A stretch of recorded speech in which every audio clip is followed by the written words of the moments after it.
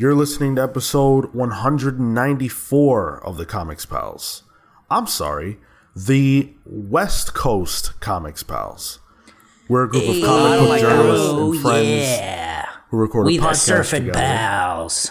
Because we don't going out for the luau. I would love to do the umbrellas in our coconut drinks. Yeah. Ooh, coconut mojitos. Oh my god, this is so super gnar. Stop. Let Sean go through. Because we don't talk enough about comics in our daily lives. There we go. Thank you. I did my bit, so. No. Oh, okay. Right. Great. Well, welcome to the show. So, I want to start the show by asking Marco about a certain package that just arrived at his house. Yup. Me? Yeah.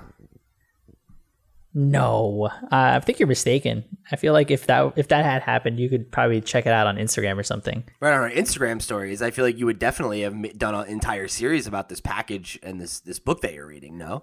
Well, I will say I'm not reading it yet. I just got it.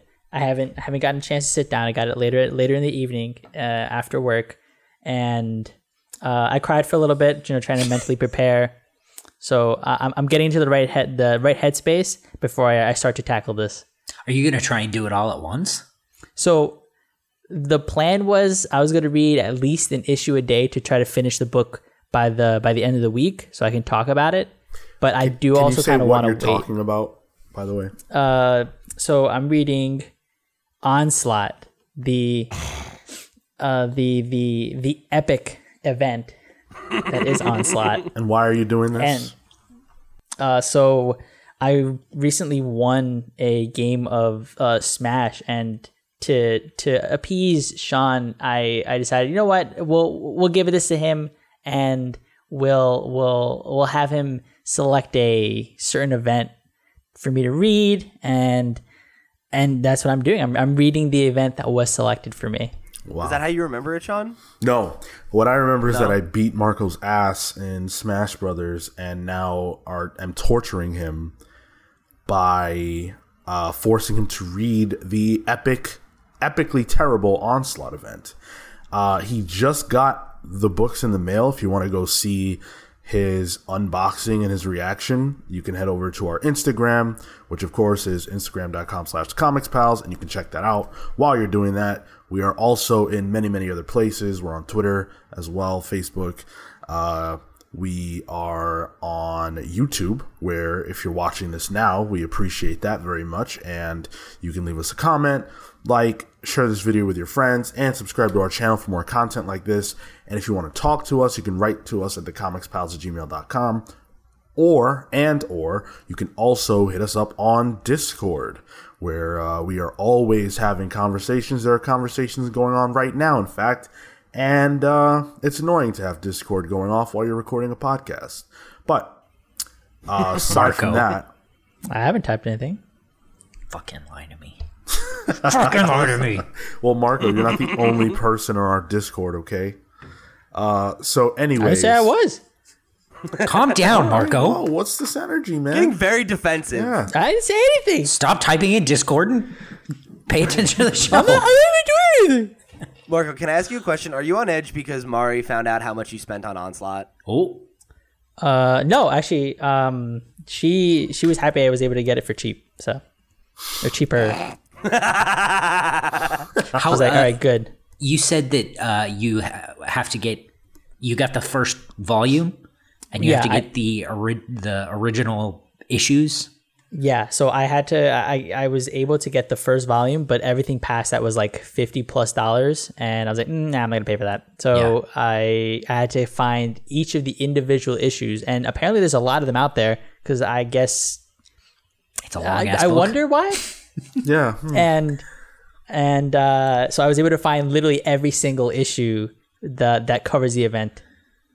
How much did that cost? That was like 70 something. Oh my God. Not horrible. Yeah, no, it comes out cheaper, I think, because the books themselves are $60. Yeah, but I mean, it's 30. just hilarious how much this is costing you. Is it? It is to me. He's over here, yeah. All right. You know, so I do want to say, right, the goal was not to financially bankrupt Marco, right? Like, I didn't know that this was going to be such a costly endeavor. But if you ask me if I care about the fact that it's costing Marco so much money, the answer is no. And I'm going to tell you why. Because I feel like if you take on a bet like this, right, like there should be a reasonable chance that you could win. Bro, I beat you 2 times, bro. How are you going to just say that? The goal was to win 5. You won 2. That's worse than doing average, right? Like you did 40%. below average. You know, like you. Yeah, 40% is a D, isn't it, or an F? D. Yeah, it's an F. Expected average was 0, so I beat I've never that. gotten a grade that low. It doesn't matter what the expected average was. It matters whether you won or not, and you didn't win. So, therefore, hopefully, because of this experience, you will learn your lesson, and you won't do this. Bro, right now, double or nothing. Don't come at the king. Exactly. You can't even say double or nothing. You already spent the money. Yeah, the bet Double it right now. Listen, Can I have you when you finish have you reading read the Cry event, for Justice? exactly, yeah, you better relax, dude. Hey, you gotta be cutting your own arm off. Oh, spoilers. Oh. No, this is great. I think you keep doing this. This gives us plenty of content to work with, you know? Yeah, exactly. Marco's making these Instagram stories. He's suffering on the show. Let him keep pissing his money away. Once you have completed your assignment and you've done the reverse book club, you will be free. And then we can discuss another potential punishment for you, if you would like. Dude, that's up to you. Do we have to do every every book or the entirety of it, like every volume? Yeah, we'll probably do volume by volume. Right. Okay. I think that's easier. Make it more digestible for us, you know? Yeah, it's also the opposite of a book club. Traditional book club is the whole thing. You're going to do volume by volume. This is going to be the opposite of a book club in every single way.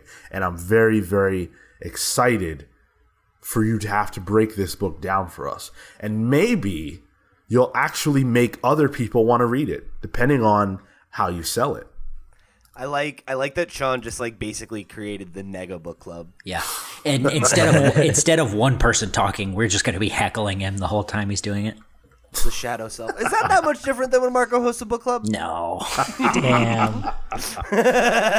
So we actually last week we did the episode where we discussed the idea that superheroes are just cops with capes. Of course, that was in reference to a Time magazine article that we had read that we thought was really compelling. And we had so much conversation in different places about that episode and about that main topic. And it seemed like people were really interested in having that conversation, especially now with everything that's going on with police in America. You know, that's going to cause there to be a more critical examination of all aspects of our lives now and how they intertwine with police. So we did get some feedback and some comments on that subject that I wanted to share with you guys. I have the comments. I forgot to put them in the thing, Pete, so I'm just going to read them off YouTube. All right. So from YouTube, we got a comment from Grayson Red, who said, interesting conversation.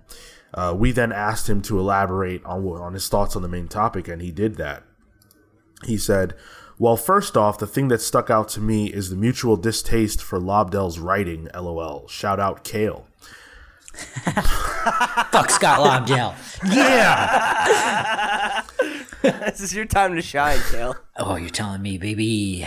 One thing you guys didn't shout out, sorry, just real quick. That dude has been around comics for like 30 plus years. He wrote Onslaught that Marco's reading. Oh. Yeah, I thought Phil said that. So, no, he didn't say it. Well, he may have said it at some other point in the episode, but I listened and very gleefully listened to that part. And you guys, the way you guys made it sound was like he'd only been around for 10, 15 years, and he was kind of lurking in the shadows, and that's sort of true. But he was also behind like the Teen Titans when the New 52 launched. Like he's, I think he has been creeping around the shadows, just like you said. But he's also been, he had his time in the spotlight and pissed it away, as Marco's about to find out. So Grayson went on to say, but on a more serious note, the propaganda has been prevalent to me since I was a teenager. And not to go off on a rant, but it was mentioned here that cops have been shown in a more layered light since the 90s. But for like 60 decades prior to that, the larger majority of police officers have been shown as monolithic, justice-fueled, and always in the right personas. I understand that we have more angles on how the media portrays them now, but for the larger majority of American media history, police officers have definitely been glorified to an alarming degree that has helped to brainwash people into not understanding that cops aren't in the right 100% of the time. Seriously, though, I appreciate the conversation as a whole. Thank you, Grayson. We appreciate that. Yeah, insightful comment.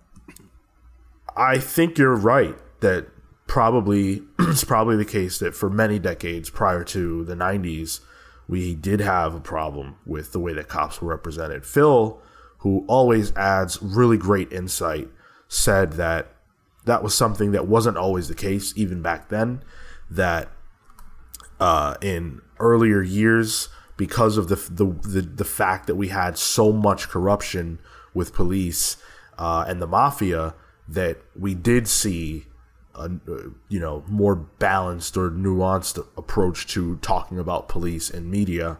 And then that changed once the mafia went away and there was a concerted effort to clean up the image of police in the US. And that is something that was definitely harmful, because as someone who grew up in New York, like, I know that cops there's still a lot of problems with cops. And in the 90s, there were a lot of problems with police. In the 80s and the 70s, there were a lot of problems with police in New York.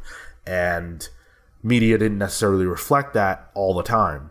But from the point at which I can reference, right, which is like my time on Earth, which started in 1990, I have never felt like cops were portrayed in too good of a light. Because all of the media that I was consuming showed them as corrupt, or at the very least balanced, because there were good cops, but then there were also bad cops. All the cop shows that I ever watched, and I've seen a lot of shows with cops on them, they were always, always, always portrayed like that. So it's hard for me to grasp people saying those things in light of the fact that every single thing I've ever seen with cops in them, except the clear examples of propaganda, like Cops and Live PD, they're always balanced. But I spoke a lot about this. We're going to talk about it a little more later. I did want to get Kale's take, though. Use this comment as an opportunity for Kale to speak on it a little bit, since you didn't really get to do that. I don't actually have that much to say. I spoke in the Discord this week. I was really actually engaged in the conversation as well. I guess the only really thing I would add is it made me think of Brooklyn Nine-Nine as a conversation piece of propaganda, or propaganda, as it were. And that's something I've been sort of struggling with as, is this a show about what it would look like if cops were actually good? Or is it a workplace comedy that happens to be, centered around police officers, and the writers have to kind of shuffle their way around the way cops work? So that's something I've been struggling with. It hasn't felt right to me to watch Brooklyn Nine-Nine since, all the protests and George Floyd's death and everything. It just doesn't sit right anymore. And that said, the people involved in Brooklyn Nine-Nine are morally conflicted about how to continue with the show as well, and they're trying to figure that out as well. So yeah, they the writers' room had 4 episodes written for the current season, and they actually threw them all out, and they're starting over to try to make the show respond to it. And I will say, I agree with you definitely on some level there, Kale. But I think like as a fan of the show, they have tried to like find ways to engage with that topic in previous episodes, and I think it is kind of tough when you are, like you said, it's a workplace comedy, and like it's not necessarily that's not necessarily the tone of the show, right? But like now I think to your point, like you're at a place where I think ignoring it, particularly when, you know, the show is about the NYPD, which to Sean's earlier point has had kind of a, you know, a pretty storied history of a lot of controversy like that. Yeah, would be weird, you know, like, and I think it would be kind of tone deaf. So yeah, I think it's to something you said earlier, Sean. Again, it's like we're in a point where I think our culture is changing its relationship to law enforcement and is grappling with, you know, the way that we've related to and portrayed them. I think both in the media and also just like I think about like how when I was a kid, you know, you had like a DARE officer come into your classroom and talk to you about drugs and, you know, the war on drugs and how you can trust police officers and all those things. And like, that's all stuff that to me now feels super weird that I was kind of trained to, you know, believe in the police force in that way. Despite the fact that, you know, I think we can all agree that it's always been a bit of a mixed bag at the very least. So, yeah, I don't know. I think it's a turning point in a lot of ways, hopefully anyway, you know, for just the way that we're thinking. And that's where actual change starts to happen, right? Is when everyone decides that, you know, the way we've been doing things isn't right. To your last point, Sean, one of the things that I typically think about is how people who lived during the 80s and 70s in New York experiences are so different from what you typically see or get reminded of. Like, was it Serpico was obviously a movie, but that's like an example and like sort of an outlier. And my parents, my uncles, that, you know, growing up in the city, it wasn't oh, check it out, there's like a cop over there. It's like, hey, be extra wary. The only people I think that they truly could trust, I think, was when like a guardian angel or something stepped on the train, and that's like an outside force being introduced at that point. And anecdotal, but like obviously it's a different experience on the ground than it is in media. Yeah, man. Yeah, I can't even remember a time where I didn't see a movie or a show where there was a cop who was on the take or, you know, trying to sprinkle drugs on somebody to, you know, to get a case resolved or something like that. I don't know. That's just always been my experience. So, but again, really appreciate your comment, Grayson. And like I said, this is something that we're going to talk about more this episode because we do have the announcement of the Gotham PD show coming to HBO Max. And all of this conversation inspired the main topic for this week, where we're going to talk about whether or not superhero comics, the big two, and, you know, comics in general, have a responsibility to deal with real world issues. So we've got a lot of that stuff coming up here shortly, but for now we're going to get into the Pals Pulls, which of course is a segment where we talk about the books that we're excited about in the upcoming week and let you guys know about it. So, hey, what's up? I'm excited to read Onslaught. It's real fucking pumped about X-Mono. You're excited to read Onslaught, is that so? Yeah, very excited, very excited. Yeah? That's my pal pull. That's gonna die real quick. I can't. These Instagram stories are giving me life, and I can't wait until you actually start reading the book and reacting to it. So, how long are you going to be able to keep up the bit? I've had Onslaught on the brain ever since this whole thing went down. So I went ahead and I watched a video from YouTube that compiled all of Onslaught's quotes from the original Marvel vs. Capcom game. And I just want to share one of those with you, Marco, in direct response to what you just said about your excitement. Onslaught says, "The dream is dead." Now, if you know who Onslaught is, if you know that Onslaught is an amalgamation of Charles Xavier and Magneto, then you understand. Spoilers! I don't care. Then you understand that the dream is dead is, of course, a reference to Charles's dream. But I'm applying that to you. Your dream of enjoying Onslaught needs to die, and it's gonna die. Well, it is now that you spoiled the whole book. You're gonna hate it all the same. I don't care. I don't want you to. I don't want there to be any moment of joy for you throughout this. I was gonna enjoy that. Maybe. All right, let's get into these polls. From Kale, we've got Superman's pal Jimmy Olsen, number 12. Yeah, so this is the end of the maxi series of the Matt Fraction and Steve Lieber. I don't know, maxi series. This will be the end of the second volume, so I'm finally gonna get it. That's why I brought it up here. Matt Fraction's my favorite writer. I love everything he's done for the most part. I don't get a lot of things he's done, but I really like him.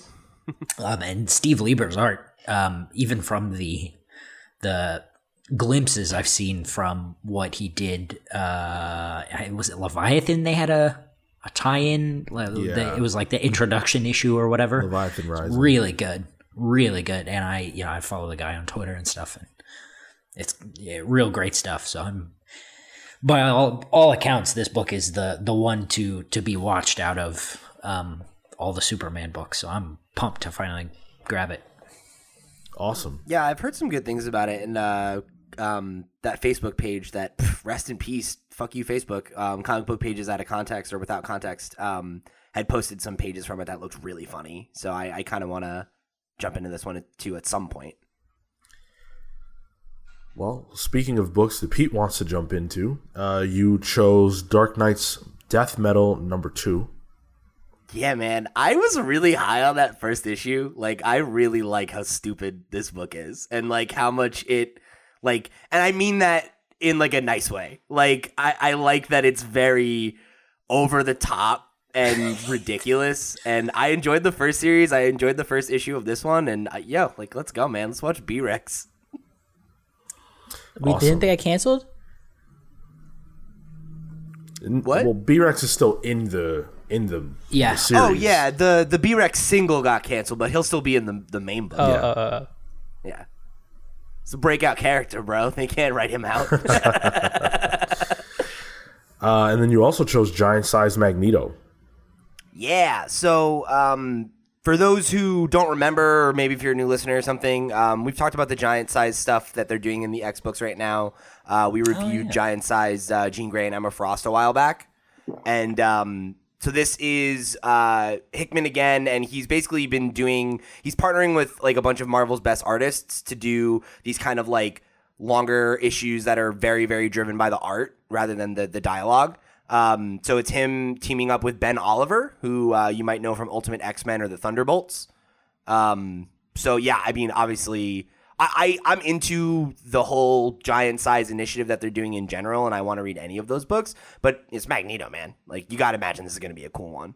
And, you know, Ben does some good stuff. So I'm really looking forward to this. And we enjoyed the Nightcrawler one that they had. I forgot about the Nightcrawler one. That one was good, too. It was all right, yeah. I didn't like it as much as Jean and Emma, but it was good. So I chose Empire number 1. We reviewed the Avengers 0 issue a couple weeks ago, and then the Fantastic Four 0 issue is out this week, or it came out this past Wednesday, but we're not going to be reviewing that. But I am excited still for Empire. I think this event is going to be really cool. It seems like it's got some twists to it that we're not quite privy to yet. Marvel's been playing with Hulkling's agenda. they've been kind of keeping that close to the vest. We don't know exactly what he wants to do, and so that seems like it's going to be something to pay attention to. Great creative team attached. Al Ewing is really doing a lot of great work right now. So I can't wait to see what they pull off with this one. I haven't been really excited for a Marvel event and haven't tuned into a Marvel event in a while. So this is going to be a pretty fun ride, I think. Then I also chose Free Comic Book Day X-Men #1. Free Comic Book Day obviously became Free Comic Book Summer, and they're going to be putting out Free Comic Book Day books all summer long. This is the book we were supposed to get for the X-Men. Marvel kind of shifted their entire publishing line back a couple of months, and so this is something we should have seen back then. We're getting it now. Supposedly, Jonathan Hickman's story in this book is going to be a lead-in to Ten of Swords, and everything that's coming for the next phase of the X-Men stories. And then Tom Taylor actually has a story in this, and I love Tom Taylor. He did X-Men Red, which was very good, and he also did Wolverine when X-23 was Wolverine, and that was also very good. So I can't wait to see what he has to say in this new era of X-Men stories. So it's going to be good. Tight. I hope I can track this down. Most of the shops near me are still closed. I don't know if maybe grab me an extra one if you can. I might do that. Midtown Comics is open for business, so cool. I'm going to head down there. Yeah, if you can, I would appreciate it if you could snag me a copy. I don't know if I'll be able to get out there. Yeah, if I can do it, I will. Absolutely. Awesome. So, again, all of this conversation that we've been having about cops has been, thoughtful and sensible for the most part, and it's a good conversation to have. And I think right now, probably we all agree that it's not necessarily the best time to be, launching a show about police, in any way, especially a show where a cop is the hero, right? Well, Gotham PD, or a show about the Gotham Police Department, is coming to HBO Max. It even sounds like that show you mentioned, Live PD, when you say it like that. Yeah, sure. That does. said, you know what? I would probably give a show, if it were styled in that same way, I'd probably give it a shot. Yeah, that would be pretty funny, actually. So let me break down the announcement. Yeah. So this is going to be a drama. It's going to be primarily set in the Gotham Police Department. It's very similar to Gotham. To Gotham, actually, yeah. Yeah.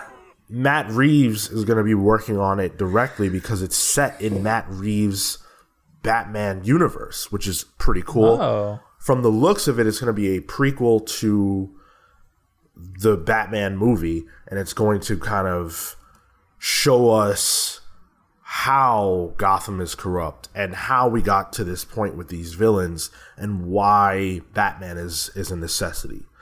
The other major piece of news that's attached to this is the fact that this acts as an official announcement that there is a Matt Reeves, the Batman universe. So the Batman that Matt Reeves is working on is not in the same universe as the rest of the DCFU. This is its own thing. No, they're saying well, I guess things can change, yeah, but they're saying that I was just they're kidding, not. yeah. Well, who knows? With Flashpoint on the horizon, who knows? Yeah, they could always backdoor him in if they want to. Yeah, exactly. So that's the announcement. What do you guys think? No thanks. I'm reminded of Watchmen, in which not necessarily directly a police show, but there are elements there that they discuss regarding policing, regarding certain things of allusions to use of force. And I think that there are ways to make the show that still have similar tact. And if that's what the premise of the show is going to be about the corruption, about how it's not always shiny, about how things aren't the way that they typically seem, then I don't know that that's anything that can't go out into the world. If it's on HBO, I guess I'll watch it. I don't know. I haven't really seen any of the other TV shows related to anything DC, but outside of like the first few seasons of Arrow or whatever. But I don't know. I mean, yeah, the timing is definitely not ideal, and hopefully if they do launch it, they launch it with some interesting ideas in mind and topics that they're willing to broach and to understand, and I guess be ready for the fact that there's going to be a lot of criticism, because that's I feel like that's going to be people's first reaction. It reminds me a lot of the gun control debate and Punisher. Yeah, when that came out, because a shooting had just happened, right, or something to that effect. That's right. Yeah. Yeah, I think that's a pretty apt comparison, and I think that's kind of ultimately where I come down on it, you know, in terms of my reaction to the announcement, is like it feels like an unforced error on their part to announce it right now, because it's not imminent, right? It's not like it's coming out like later this year. So why announce it right now when we're at like an all-time, you know, sensitivity level about the depiction of the police in media, right? It just feels like whoever's in charge of PR should have been like, maybe let's announce that like 2021, you know, like January. Like, let's let this fucking powder keg cool off a little bit. So I think with that in mind, it feels like a weird announcement. And I think you also had to know that there was always going to be people who would be like, so it's Gotham, right? It's like the name is very similar and it's the same elevator pitch. It's a story about Gotham Police Department. Okay. We've already had one of those. So what's up with that? And it's a prequel to Batman. Okay. That's the same thing. Great. And I'm sure they're going to be so different, but I feel like you should have known that this is going to be the reaction to it. And like, I don't know, maybe had more to show us, or, you know, just pick your moment a little bit better. But I mean, in terms of my reaction to the actual announcement, it's tough to say, because I'm definitely not, you know, like I don't think that there's no room for media about the police anymore, right? Like, to Marco's point, if this story is supposed to be about exploring the corruption in Gotham and why Gotham is such a shitty place that it needs Batman, that could be okay, right? Like that could totally work, if it is interested in doing that, right? And if it is like there's a Jim Gordon or like a Jim Gordon stand-in character who's like the good cop and everybody else is a fucking scumbag or something like that, and it's really like, you know, like I feel like there's room for this to exist without being controversial. But I don't think there was any way that its announcement couldn't be controversial. How controversial has it been? I've only seen a couple of tweets around it, and those were basically just laughing because it's a Gotham ripoff or whatever. I've actually seen quite a few people posting about the nature of this, the timing of it. A lot of people were talking about how this should have been a We Are Robin show that deals with this from the perspective of young people in Gotham, minorities, things like that, dealing with Gotham's ills from their perspective and showing why Gotham needs a Batman. I mean, you know what? That's a different spin. I like that. Whether it should have been that or not, but it's an interesting spin, for sure. Yeah, right. Whether, I don't think anyone can say what something should or shouldn't be, but to your point, Kale, I think like you wouldn't draw the line to Gotham if that was what they were going to do, right? You'd be like, oh, that's different. Yeah, I think for me with this, I actually have always wanted a Gotham Central type of show, and I think that there's a lot of really good potential there. Gotham is a lot more than Batman. And yeah, I know that the Gotham television show tried to show that, but I watched it. I actually watched it. I watched the first season and change because I wanted a show like that so bad. But it had all the same trappings and problems that all the other DC shows do. And I couldn't stick around because it was just so goofy. And I'm a stickler for continuity and for things making sense in line with other things. And that show didn't even try. And that's fine. That's what the show was doing. But when you have like the Riddler is around, and Bane and all these characters are already around, and they're essentially Jim Gordon villains instead of Batman villains, I can't do it with that. To know that this show is going to be executive produced by Matt Reeves, who is working on the movie, that immediately creates a tie to the movie. It immediately means that there's continuity and things will matter. They're going to treat it differently than a show on Fox will. There's no question about that. Terrence Winter is a director from The Sopranos. He's a super talented writer as well. He's going to add... He's the lead writer, right? I didn't read that. Variety says that he is an executive producer and a writer. Okay, yeah. I mean, that to me is that matters a lot. Yeah. In terms of where I think the bar for quality is. Exactly. So that to me is ultimately what matters. The reaction to this announcement is irrelevant because in 2020, whenever, when we get this show, it's going to be about the quality. Nobody is going to care that this show was announced at this time because they're not even going to remember. Now, if things get worse between now and then with, our relationship to police and things like that, it's very possible that people reject the show on that premise alone. But one thing that I think you can't underestimate about Americans is their desire for good television. And so if the show is good, all of that other stuff will probably fall by the wayside and we'll just watch and enjoy a quality television show.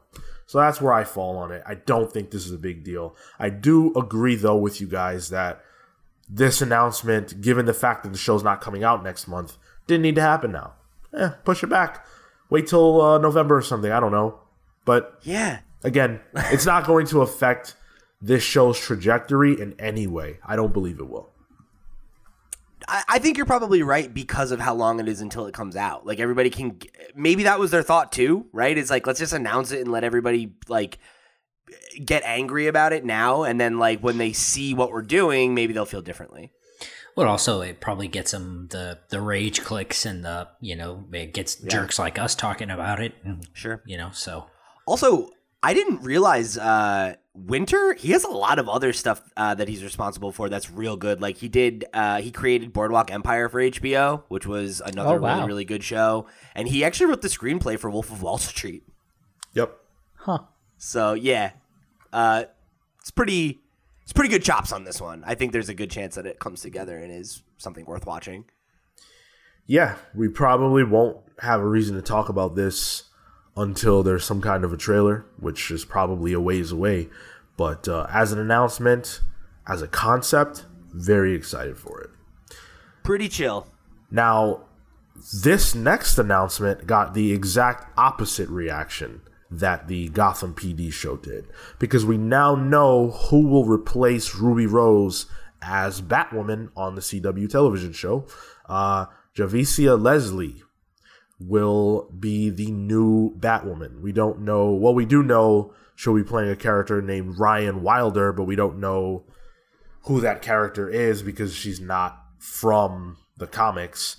We did read a few weeks ago the breakdown of that character. She's smart and feisty, and she's not likable or whatever the hell. No, she's likable. She's likable, messy, a little goofy, and untamed. Right. Yeah, there you go.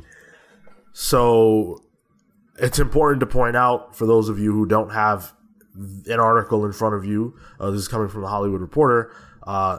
Leslie is black, and that is important for a lot of different reasons. this will be a black woman-led television series. That's pretty cool. I would imagine it's the first of the of any superhero show to have that distinction. Can't think of any. Does Watchmen count? Okay, Watchmen. Vixen? Yeah. Watchmen, yeah, I guess would count, but I mean, shit, that was Watchmen. a few months ago, right? So, And then also, if you want to go back to hear that, episode 187, we actually interviewed Tom Payer and Stuart Moore on that episode as well, for when we talked about Ruby Rose leaving the series. There you go. The CW also had a Vixen show that I think was animated, and they might have done a couple of the CW Online shorts. But if you don't count that as like a long-standing show, then yes, I think this was the first one. this is definitely a bigger deal, right? Like this is the lead role on one of their what's the word I'm looking for? Like tentpole series. Yeah, tentpole now. Yeah, like they've been positioning this show as like the next big thing, kind of. I think it was supposed to lead the next like story arc for the Arrowverse or whatever. I feel like we read that in an article when we were talking about this at some point, and that was like part of why this was so crazy. So definitely that is a huge deal. Like you said, I saw a lot of really positive reactions to this, which is good. Yeah. Are any of us gonna watch it? I don't watch any of these shows. Yeah, probably not. I'm not interested in them. Like I tried watching Arrow a few, like when it was new. I watched like the first season and a half, and it's not for me. I feel like these shows are more aimed at like teens. I don't know about that. It's people watch it or they don't. Like all kinds of adults like this. That's true. My grandma actually, that was the one thing we bonded over was Arrow and The Flash. Yeah. That's fucking awesome. Yeah. If I didn't watch it when Ruby Rose was playing Batwoman, I'm not going to watch it because the actress is black. That's just not... That's awesome, and I'm happy for it from the perspective of we need more of this, but that doesn't mean that it's going to be a better show just because the main character is black now. Whatever kept me from watching it before will most likely still be true, and it's the in-house style of the CW superhero shows. So there's no reason for me to tune into this. I did want to read a quote from Javicia Leslie regarding this opportunity. She says, "I am extremely proud to be the first black actress to play the iconic role of Batwoman on television, and as a bisexual woman, I am honored to join this groundbreaking show, which has been such a trailblazer for the LGBTQ plus community." So she's had some prior roles and things that she's done. She was on a show called God Friended Me over on CBS, which was also produced by Greg Berlanti. So there's the relationship there. Cool. And then she was on some BET shows as well. So that's awesome. That's really cool. I mean, it sounds like it'll work out, right? Like, especially if they've had a working relationship and everything. She sounds like she's, a TV person, so she'll work with that workflow and the way that seemed to be the problem for Ruby Rose. So, yeah, I mean, I think it's clear that these shows just aren't for us. We've never gotten into them, but I think overall, like for this announcement, super cool. Like it's great to see, there be a superhero show that's led by a black woman, let alone a black queer woman, right? Like there's definitely not been an example of that. So that's great. That's definitely a win for representation there. I hope it goes well. I hope like the people who are, in on that universe, respond to it. Yeah, I think they will. I think whoever watched it before will probably continue to watch it. And I also think, quite frankly, that there are people who never gave it a chance that probably will now. So, yeah, why not, right? Yeah. Here's an announcement that I really, really don't understand, and I want to understand it. So, Image Comics put out a teaser image that simply says crossover on a black background. The word crossover is written in white, and then there are 3 dots underneath it and just the Image logo. And that's all we got. That's all we got. We know that in November there's some kind of crossover comic coming because the tweet that this was accompanied with said November #crossover comic.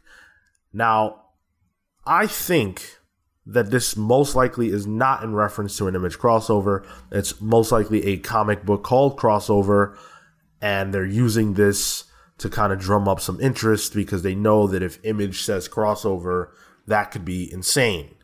But if this article gets written. Right. Do you guys agree with that, or do you actually think that this is in reference to a crossover? Maybe Image United, the long-rumored, confirmed, but not available crossover that Image was working on many years ago. So I am of two minds. I definitely had the thought that you had, Sean, when I saw the hashtag, which is the caption was November #crossover comic. So something about that crossover comic makes it to me feel like it's a series, right? Called Crossover. That doesn't mean that it can't be an Image United style event though, either, I guess, right? And it's, you called out Image United, but that's also something that Image has tried to do a few times over the years. I'm aware of this because I'm such a big Invincible fan, but like in 2006 around that, or 2005 I think it was, they did a similar thing like this where they were like pushing a kind of like, oh, this is going to be the Image superhero line, and all of the characters have their own universe, but they exist in each other's universes, so you'll see them cross over sometimes. And it was like Invincible's first appearance was in like a promo book that was kind of about that. And like in Invincible, there are a few different beats where like they're not major characters, but like, oh, there's this thing and we need to summon all the world's heroes, and like Savage Dragon and Spawn and Witchblade and shit like come out of the ether and show up. So, and there's like a funeral at one point where like Savage Dragon's there and he's like, oh, sucks, man, I knew that guy too. Like it's like there's a history for that, but it's never actually like, it's never come together. It's never really happened.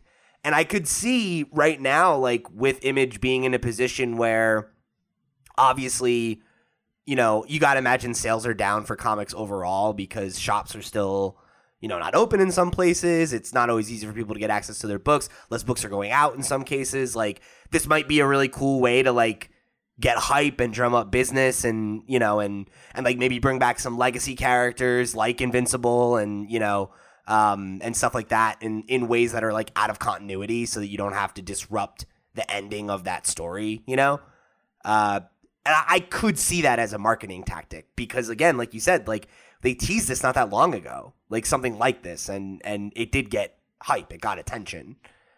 So maybe this is the time. I do want to just throw out there that Todd McFarlane, we referenced him many weeks ago when this whole thing was going on with how the virus was affecting comics, and he had suggested a massive crossover as a way of kind of reinvigorating interest in comics and helping stores out. So I wonder if maybe he was tipping his hand at something that he already knew was being worked on. Or like he was putting it out there because he wanted to get other people who are interested. Yeah. Of like, I'll say this and maybe someone will be like, yeah, I'm down. Right. I mean, that's like, you think like that's why Amalgam happened in the 90s, right? Was that business was down and Marvel and DC were like, fuck it. Like, let's do it. Like, Yeah. So who do we think the crossover is going to be? I think is the big question here. My bet is Spawn. I think it's the dead baby seal from Saga. Oh. I think it's going to be the Goose? He dies? Yeah. Oh my god. Bummer. I don't know. I don't read the book. I've only ever seen it. Oh, he just made that up. Oh. Okay. I was going to say... Is he dead? I don't know. I don't know. I haven't read the last 2 issues. the half zombie that crawls toward Rick at the end of the first episode of The Walking Dead. So you're crossing over TV now. Well, yeah, why not? All right. And Rob Liefeld. I think Just Rob that Liefeld. sounds busted, actually. It sounds really good. But you don't show his legs. yeah. It's only from Hides the his waist. feet. Cargo pants No all the feet. way up. Yep. I think it's going to be the whole crossover. I'm into it. Yeah, I mean, I don't know. Like, I think it would be chill if they did like a maxi series that was just like a crossover of some of the more iconic, like, you know, like Image Legacy characters. Yeah, I think that's a... Go ahead. When you say legacy characters, what are you talking about? Because you mean, said like- that before with Invincible. I mean, Invincible is a book that ran for 14 years and has 150 Okay, but what's the issues other almost. one? I mean, Savage Dragon. I know you Spawn, know one. which- I know you know one Image book. okay, I listed several others, but if you want to be a fucking cock about it, I do. Let's hear them. well, again, Spawn, Savage Dragon, Witchblade, Magdalene, maybe. Give me three more. The Darkness. Oh, sorry, it's not my Dark, game. a Youngblood, right? Like any of those characters, Prophet. You know, like there's a ton of characters that like have been introduced and are still being written or have been reimagined a few times over or whatever. Like Image has a bench of characters. I don't think all of them are as popular as Spawn, but you know, not everyone on the team needs to be like of equal billing. So I hadn't seen the tweet, and because of that, my first thought was like the Chew and Outer Dark crossover that they did, where they've been selecting certain books and like crossing them over individually. So I thought it was something related to like that, where they'd expand that a little bit. But Maybe do that as like a line. That would be cool. yeah, that'd be interesting. Be kind of like when DC did the like DC Hanna-Barbera one-offs, you know? Like Oh, you just yeah. have it be Yeah, these yeah, like random pocket universe crossovers. That'd be neat. So that was my first thought, because I that's the only like crossover that I'd been seeing recently. Are you guys intrigued, or do you want an Image crossover, or are you not into it? Go ahead, Marco. I'm not into it. That's not what Image is like about. It's typically individual stories, individual universes, contained ideas, and that's the appeal for me. Anything that starts to combine things in mass, I think, is sort of counter to the whole ethos of the company and like what they represent in the comics industry. So I think if they were to do that, I think it'd be sort of like a stone to swallow. But I mean, it wouldn't be for me. Okay. I think for me, it's not something that I'm like hype for. It's not something that I'm asking for. But if they were to do it and there were interesting combinations or interesting creative teams, like I could see myself giving it a shot. And I think particularly I would be really stoked to see there be like some kind of nod to Invincible, the same way that there was just that like Negan Returns one-off for The Walking Dead, even though Walking Dead's over. That would be cool, because I don't want there to ever be more Invincible. It ended perfectly, but giving me like a random snippet of a version of Mark when he was younger, I would definitely be down for that again. I think that would be like a fun memory lane type thing for me. Yeah, I mean, for me, it's like, why not? You know, I don't. Yeah. The characters are not characters that I'm connected with, so maybe it's possible that if you are, that's something you don't want to see. But I think that the Image characters are pretty cool, and I can't imagine a reason why, if you have a good creative team with some good characters attached and a good idea, that you wouldn't want to do it. And it's definitely something that can get people in shops. I think Image has a lot of fans. And Image, I don't think, gets enough credit for having a diversity of fans, in the sense that there are a lot of people who love Image that have probably never read any of their superheroes or their, powered characters like that. Meanwhile, on the flip side, there's probably a lot of people who only read those. There's probably a lot of people who mix and match, or are not necessarily Image fans, but happen to be fans of Image books. So I just think there's so many kinds of Image readers, and to be able to unite a lot of them together to read one book, that could be pretty interesting. I honestly think that's Image's biggest problem, is like the way that the company's built is everything feels so siloed.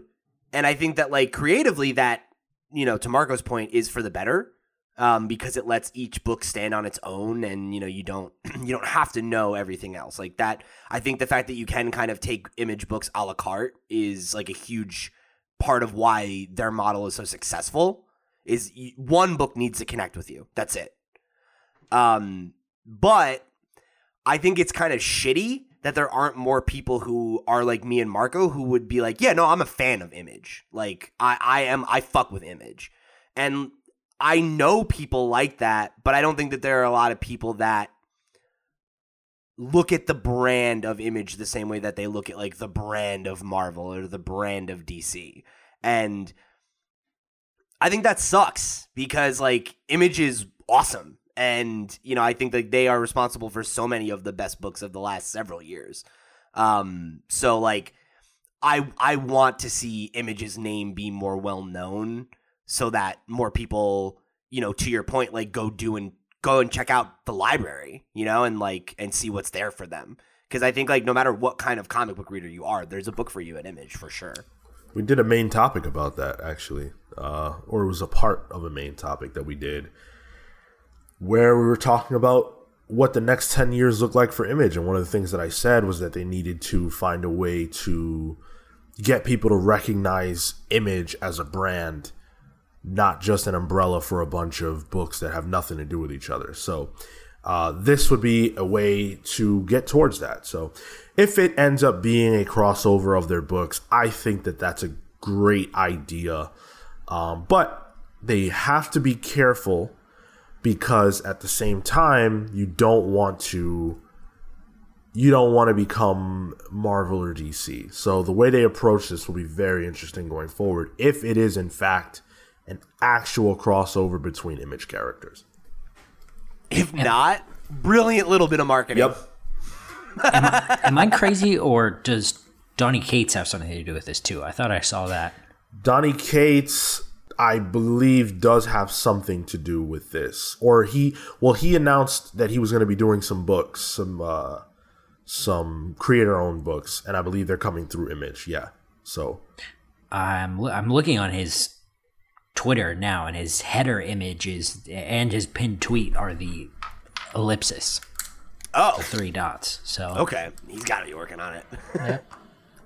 And the episode that Sean was talking about, the future of Image Comics, is 169. Nice. Love that. Thank you. That was a good episode. Yeah, I remember it fondly. So, Marvel is expanding. Can you believe that? As if they're not big enough. They're actually expanding, though, their relationship with Scholastic. They're going to be doing original graphic novels for Scholastic, which will be debuting spring 2021. They're fucking coming for you, DC. Yeah. They're going to be fucking swan diving in money is what they're going to be doing, like Scrooge McDuck. Yeah, dude. So, Newsarama, which of course is now melded with Games Radar. They've been I thought absorbed. You said melted, and I went, "Yep, that's right." That's true too. However you want to take it, they're reporting that this will be a whole new line, which will the new graphic novels will star Miles Morales, Kamala Khan, and Shuri. So there will be 3 that star those characters, and then more to come. And they also say that these will be published as part of Scholastic's graphic media imprint. So that's pretty cool. Marvel Entertainment had a spokesperson, Lauren Beeson. She said, "Ever since he entered the Marvel Universe a few years ago, Miles has struck a deep and personal chord with fans around the world. As Spider-Man, he embodies that classic coming-of-age story, but as Miles, he represents so much more. and his life experiences, his culture, and his ability to embrace his inner strength make him one of the most important and inspirational heroes in the Marvel Universe. And I think, this is me speaking, that Miles is a perfect character to be a part of and lead an initiative like this with Scholastic. Absolutely. The promo art for it looks great too. It's got like a very like soft, like almost like, you know, like I don't want to say Disney because it doesn't have that look to it, but it's got that very like soft classic kind of animation look to it. Like it's like perfect for like an all ages book. Yeah, I totally agree. I think this is cool. This is perfect. Yeah, this is a great move for them. I mean, like it's that's like how you ensure the future of comics, but also just the superhero business in general is get them while they're young, man. You know, like that's it. Like you make a connection with a character when you're at that age, like, and you'll buy and consume that stuff forever, right? Like that's why most of us are here. So yeah, I mean, I think not doing this, you do it at your own peril. So like seeing how successful it's been for DC over the last couple of years to expand into the book market and specifically target, you know, young adult books. Yeah, like it's about time that Marvel did it. And the fact that they're doing it with, you know, kind of their newer generation of characters. I say newer, Miles and Kamala are both old at this point, but you know, they're definitely like characters that are more connected, I think, with this generation and maybe the most previous one than, you know, with ours or whatever, right? We were already adults when they were created. So yeah, I think leading the charge with these younger characters who kind of represent the youth of Marvel now. Yeah, let's do it.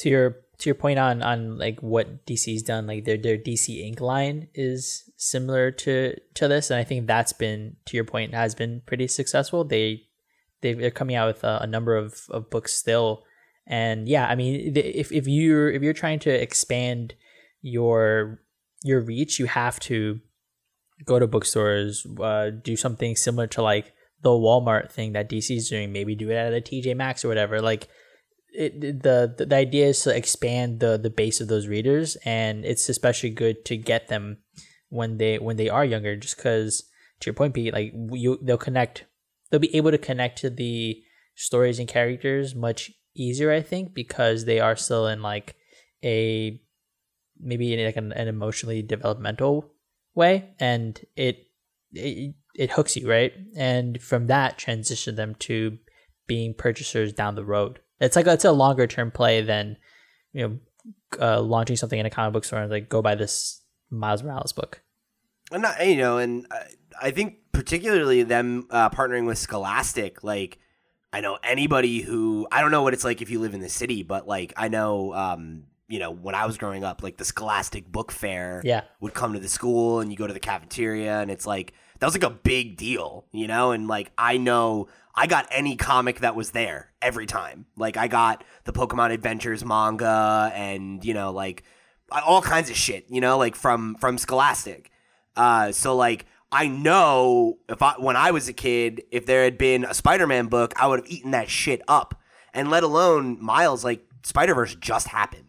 Like, how many of those kids went and saw Spider-Verse and think Miles is the shit right now, and now he's going to have a video game coming out this year, and then this book, like, yeah, man, like, totally, dude, strike while the iron's hot. Like, it's like your chance to get a whole generation of kids to look at these characters as their characters, and then when they're our age and there's a new one, they can complain about that and be upset. It'll be great. The cycle continues. There's also like less stigma around it. I think I remember going to those book fairs and seeing graphic novels and comics, and not necessarily being the first thing I got to. Hey man, I've said this in the past. My parents were like, "Yeah, we can't." And it's like, go read a book, right? Because like it's not literature, and that's not. But I never had comic books at my fucking book fair. Oh, really? That was no. Like, what the hell? Yeah. The last book fair I went to was when episode 1 came out. Oh, That's how damn. that's how old I am. If I give you a picture of it, All right. I remember- got the journal of young Anakin Skywalker. Oh Yes, my yes, God, dude, I had that too. I got that at the book fair. And I had there was a series of novels that they had about his journeys as a Padawan with Obi-Wan, and I got that too. It was like a box set. I don't think I got those, but I got the ones with they were young Obi-Wan as opposed to Anakin. I think I read one of those. Yeah. Yeah. God, I was such a fucking dork. But like the idea that it's more accessible now, more like accepted, is also a plus, because that can be Yeah. the first thing you pivot to. Superheroes are mainstream. Right. You know, like I don't think like I don't know. Yeah, this is just an easy way to take the passion that a lot of kids have for superheroes because of movies and cartoons and all this other shit and funnel it towards reading. Yep. Yeah, it's overdue. Oh, Calvin and Hobbes. I used to get at those too. That was another one. yeah. Oh, yeah, dude. And- Scholastic Book Fair fucking kicks ass. And what is it, Dog Man? It's like the biggest thing.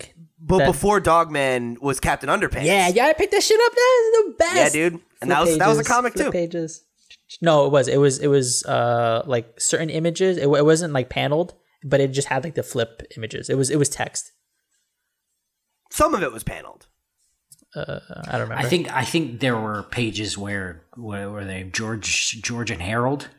Oh Yeah. yes, that's right. Because They they They wrote would a show comic. their They drawings of the made comics and comics stuff, in, and yeah. in the book. Yeah. Right. So yeah, good shit. good move on Marvel's part, and I think that this is the kind of thing, we've talked about needing to see more of. So, they're doing it, and Marvel doesn't get the recognition that DC does when they do things like this, but quietly they're taking very similar opportunities and putting themselves in great positions. So I look forward to seeing this pay dividends in 10 years. Well, and not for nothing, Marco, I don't know if you saw the things I tagged you in our news thread, but the Comics Beat and Comicron just put out their yearly book projections or whatever. Yeah. And Scholastic has 40% of the market versus Marvel's, what was it, Marco, like 8? It was like maybe like 12% or something. I think that's even generous, probably. But even from like a unit perspective, they were like selling in upwards of like the millions or something. Yeah. Like for the single book. Amazing. So this is a brilliant move on their part. Huge market to jump into. Yep. So remember when we talked about how Null was coming? Again? He's coming, really. He's still coming, actually, and Jesus. he won't arrive until December. One thing I was really disappointed in your conversation about that. No one. What does it sound like? No one talked about what it sounds like. What do you mean? Tell us. I don't know. That's what I'm asking. What does it sound like? He's an alien. He's an alien warlord god. Oh, what does it I sound see. like? He's coming. I get it. No, I don't want to do that at all. Damn, that's what we need Phil for. Wait, does he sound like Thanos? Is that what you're getting at? No, I think Coming? he means like what is what does is he sound like exact- Thanos coming? Maybe. You know, like remember that video we watched of the Howard Stern of the guy like, Yeah, he might sound like that. Oh, He's an evil man. guy. He probably sounds a bit like that. See, that's There, why I we did need it, you around, okay? Kale. That's a good one. So what I'm referencing, of course, is that we now know what Marvel was teasing when they put out the Null is Coming teaser image. Come trailer. Come teaser. Oof. They were teasing an event that will drop in December called King in Black. This will be That's gonna stain. that's disgusting. This is going to be an event put together by the classic, at this point, creative team of Donny Cates and Ryan Stegman. They did Absolute Carnage. They did. They've been working on Venom together. So, this is going to be a line-wide event, not just a contained story in the Venom Spider-Verse. And it's going to be something. Kate says, as far as event books go, this is the coolest, darkest, most heavy metal Cthulhu dark horror thing I've ever been able to do. I still can't believe that Marvel is letting us go as dark and scary as we're going. Huh. You got me with that Cthulhu there, buddy. Because, whatchamacallit, when they did this character in Silver Surfer Black, like that's the style. So if he's done it in the past, I'm interested.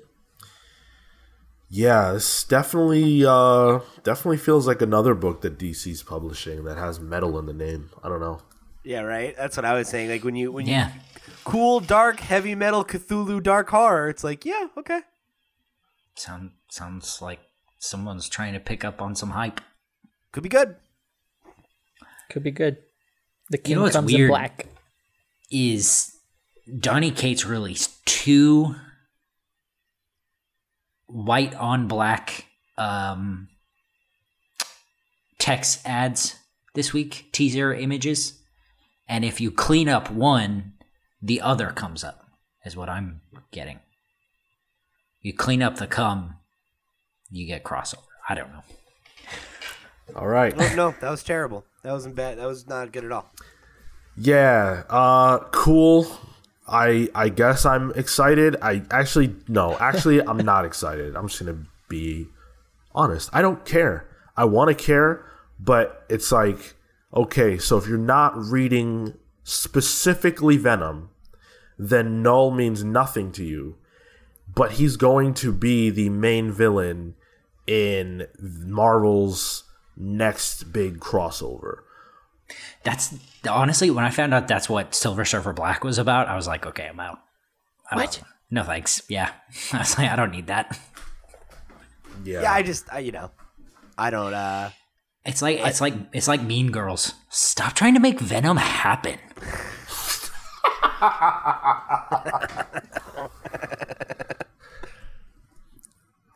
There's nothing inherently wrong with this, for sure, and if it's good, it's good, but in terms of excitement, this doesn't do it for me. He's reminding me a lot of the Batman Who Laughs. If you look at the image that they're using of him, he's got this smile on his face, he's pale white, like, it's just very, very, very much feels like they're aping what is happening over at DC, and I know that it's possible to have the same idea at the same time, but the Batman Who Laughs at this point has been around for several years. So they look the same. This is being billed as a metal event, a heavy metal event. It's like, wow, holy crap. As soon as death metal ends, we're going to get death metal at DC. We're going to get death at Marvel. Death Null. Fuck, we're going to get Death Null. Ooh. Death. I like it. Death Null. Pete, do you have a different take? It seems like you're trying to get in there. No, I'm with you. Okay. Yeah. Like I said, it could be good, but I don't really care. Like, I'm not reading Venom, so I don't even know who this character is. Show me a B-Rex and get me in. Give me something like that. I need a point of entry. V-Rex. Oh. Yep. V-Rex. Okay. Oh. His tongue's got a tongue. See, there we go. There we go. A dinosaur with a tongue coming out, and it slithers around, but it's got another tongue coming out, slither around. That's happened before, actually. I can't remember where I saw this, but I'm having a flashback. I think it might have been in Mighty Avengers by Brian Michael Bendis. There was an arc where all these symbiotes came from space and were taking people over, and they had taken over Wolverine and Captain America and all these different people, and I'm pretty sure that one of them took over a T-Rex. I could be... That was a storyline that went a couple of different places. Yeah. In a very short amount of time. Mm-hmm. Like, there was a video game on that same premise. Oh, yeah. And, yeah, that was an interesting story. I hated it. Yeah. Hated it. I feel like symbiotes got way overexposed, and they're not. I don't know. To me, they're not cool anymore. But sounds to me like they haven't recovered. Yeah, It's like it's the same way I felt when they were doing like the Spider Island shit too. It's like, all right, it's like a lot. Yeah. It's really a lot, guys. Like it's too much. Yep. You know, like I'm down with Miles. I'm down with Spider-Gwen. I feel like that's the line. Like 3 is enough. Well, you even left out Spider-Woman, who came before both of them. Yeah, that's true. Yeah. Interesting thing about Spider Island, I heard this on a podcast with Dan Slott. That was a storyline that they did because Marvel wanted him to kill Peter Parker way earlier, like a year or something earlier. And Dan Slott was like, "No, please, just I'll do something else. Just let me. I need to get to this point to do it." And so I guess he came up with Spider Island. Well, thanks, Dan Slott. Appreciate it, bud. Have you read it? It's not bad.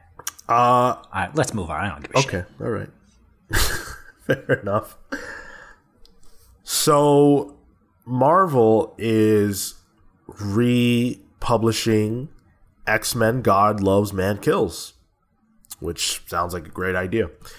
What I think it's interesting to talk about regarding that is that book's history with the N-word.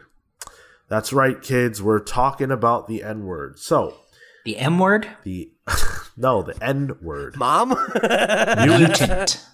They're called mutants. It starts with an M. Mutie. Oh no, you can't say that. That's bad.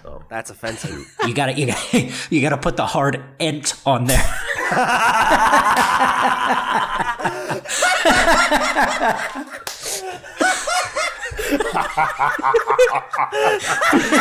Holy shit. Stupid. All right. That's a great way to start a conversation like this. Holy shit. These are the best conversations, Kale. That fucking got me. So, for those of you who have read it and forgot, or haven't read it, in the book there is a scene where Kitty Pryde is speaking to someone named Stevie Hunter, and they have a conversation that goes an interesting way. I'm going to read the conversation. So Kitty says, "How can you all be so calm? Didn't you hear what he said?" And then Stevie says, "They're only words, child." And Kitty says, "Suppose he'd called me an N-word lover," and it's all spelled out, Stevie. "Would you be so damn tolerant then?" So that's that conversation. And then in the Bleeding Cool article that I'm reading here, there's a couple of other instances where Kitty Pryde specifically does use that word. And I thought it was interesting to bring up because we've talked before about whether or not comics should reprint books that have, racism in them or, things like that.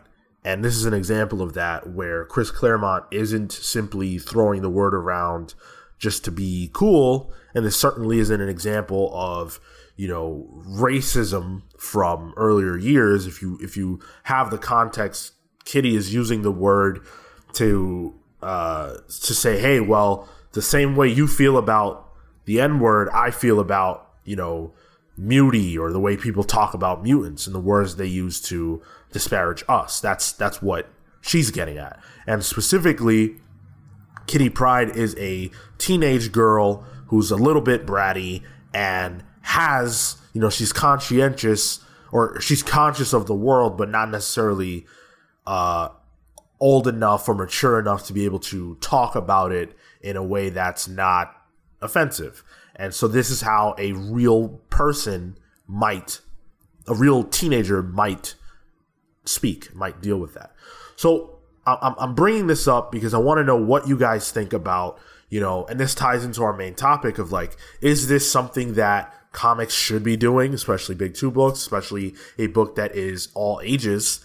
And do you think Marvel should be reprinting it with that word included?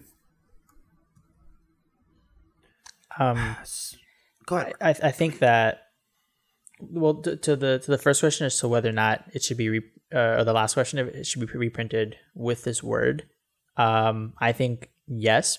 I feel like a few episodes back, Phil mentioned that art allows you to sometimes come into contact with certain things that challenge your thought, and I thought that was a really good point.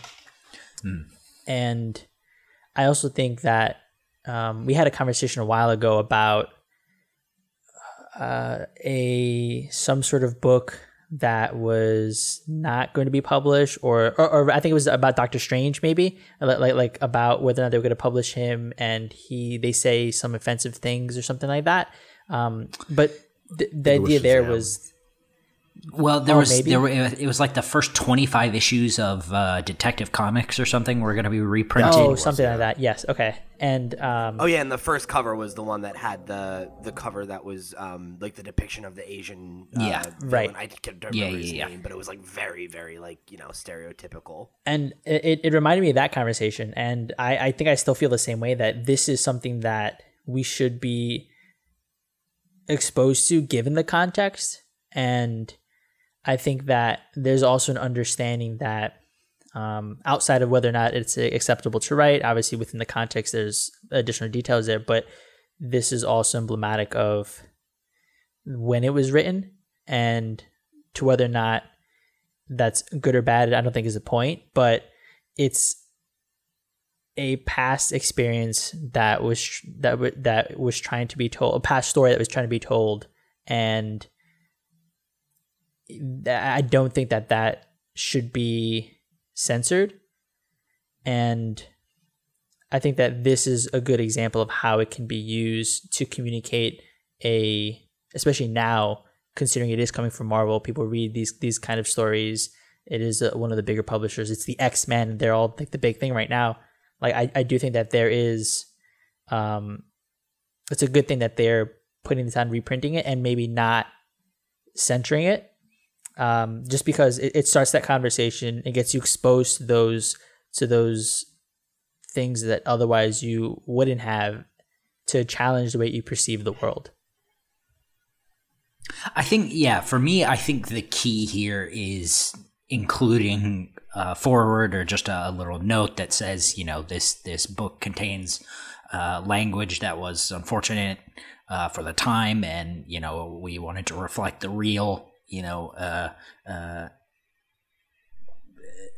use of the language of the time, while also giving the reader a moment to consider how bad it is, but also, a potential, if this is the specific moment, like the power she's trying to invoke in what she's trying, by comparing it to Muti, but that's in, a similar warning is in front of old Looney Tunes cartoons. Disney Plus is full of it, and even newer reprints of older books over here, especially Tintin and Asterix, have they're reprinted with very similar disclosures, warnings, I guess, and I think that's really important. For me, that's what will make it, a good thing. I think the Warner Brothers example is like very, very astute. Like I really appreciate the way that they address that, because I'm paraphrasing, but more or less the sentiment expressed is that like to censor these cartoons or to like not acknowledge their existence would be like trying to not acknowledge the reality that they were made at all, and like why they were made, and the cultural context of why they were made. And that like you have to kind of own the uncomfortable parts of your history, right? I guess. And like, I think to the point that Sean made earlier, like I don't think that I don't think this book is racist, right? Like I don't think the intent behind the use of the word was was racism. It's to talk about prejudice. And I think it's a clumsy comparison, sure. And like I think it's it's worth maybe like to Kale's point, like having some kind of dialogue about it or acknowledging the intent versus execution or whatever. But I'm definitely with Marco where I think to like censor that or to not address it at all, like to sidestep it, feels like you're like whitewashing history to make people more comfortable, right? Like it's like, oh, okay, like this is offensive, so we're going to take it out, rather than engage with the fact that, hey, maybe this is offensive to some people on some level, but that doesn't invalidate this work totally, right? Like I think it if anything, it's like an opportunity for you to look at it and think like how we've changed and how comics have changed, and that in and of itself is like a worthwhile exercise. There was this exhibit that I went to here in the city. There's a museum called the Neue Gallery, and it deals specifically in Austrian and German art. That's like the focus of it. They have a lot of Klimt's, Max Breckmann paintings, and one of the exhibits that they had was called Before the Fall, German and Austrian Art of the 1930s. And there was a specific exhibit that I had attended called Degenerate Art, The Attack on Modern Art in Nazi Germany, 1937. Now, mind you, this is a German museum, and what they did was they posted imagery of what was then considered by the Nazis to be degenerate, lacking from an artistic sense, specifically because it came from Austrian and German Jews. And what the purpose of that is to, one, confront the history, lay it out, show you what the context is, to get you into the mindset of what was going on back then, and then be able to reflect on it. And I think we're able to do that similarly here, as well as with any other piece of art, like the DC covers that they were going to be releasing. Like there's a way to be able to insert yourself into what was happening and going on, and then reflect on it. That is important to art and important to the criticism that we do. I wanted to read, because Marvel did put out an essay. They hired, I imagine, a writer named John Jennings, who is a lot of things. He's an associate professor of visual studies at the State University of New York at Buffalo. And he has a lot of history with different black organizations, and talking a lot about comic books from the perspective of a black man. And it's actually a good essay that he wrote, but Bleeding Cool picked out one piece of it that talks about this issue. If you want to read the whole essay, it is up at Marvel.com. They put it up with this disclaimer, or they call it an editor's note. And it says, Chris Claremont and Brent Anderson's influential X-Men story is represented in a 2-part extended cut with all new pages from the legendary creators themselves. The comics are products of their time, portraying the prejudices and discrimination that were commonplace in American society through an X parable. The essay that follows will examine humanity and its injustices, being a minority, the atrocities committed, and its relevance to the current moment today, almost 4 decades after the story was first published. Issue number 1 is available in comic shops now. So this is the part that Bleeding Cool pulls out, and it specifically is talking about this, what we're discussing here, the use of the N-word. So Jennings says, as a result, he doesn't let readers escape the brutality of our society and wasn't afraid to show the messiness of our humanity. He even uses the racially charged N-word in God Loves Man Kills via the mouth of one of the most beloved X-Men, the young and plucky Kitty Pryde. While she uses the slur to make a point to her black dance instructor Stevie, it is not without its problems. Kitty equates the idea of muty to the N-word, a well-meaning sentiment. However, she, like most of the classic X-Men team, can easily pass for a human and are phenotypically white. Because they aren't perceived as different, that analogy doesn't map well onto how racism is constructed. Stevie states that while Kitty is right to feel as she does, she, a white teen, will never experience the trauma of racism that Stevie has endured and will continue to endure until we end systemic racism. That's a really interesting point, and I'm glad that they brought Jennings on to speak on this, and I love that he said that. And I think that that is something that people have often put out when it comes to the X-Men, at least the original X-Men and the majority of them, that they are good-looking white people. And if they don't want to deal with their mutantdom, they don't have to. They can just live lives like Cyclops and Jean could easily just be a regular, everyday couple that has kids and and great lives. But I think that a lot of times that commentary is so focused on how the world perceives them that it doesn't tackle how they perceive themselves in the world. And that conversation comes up a lot when you talk about people who are white passing. There are people who are not white. They're Hispanic or they're black. But to the outside world, they could be perceived as just being white. If you just look at them at a glance or, whatever, you don't think, oh, wow, this person's actually Spanish.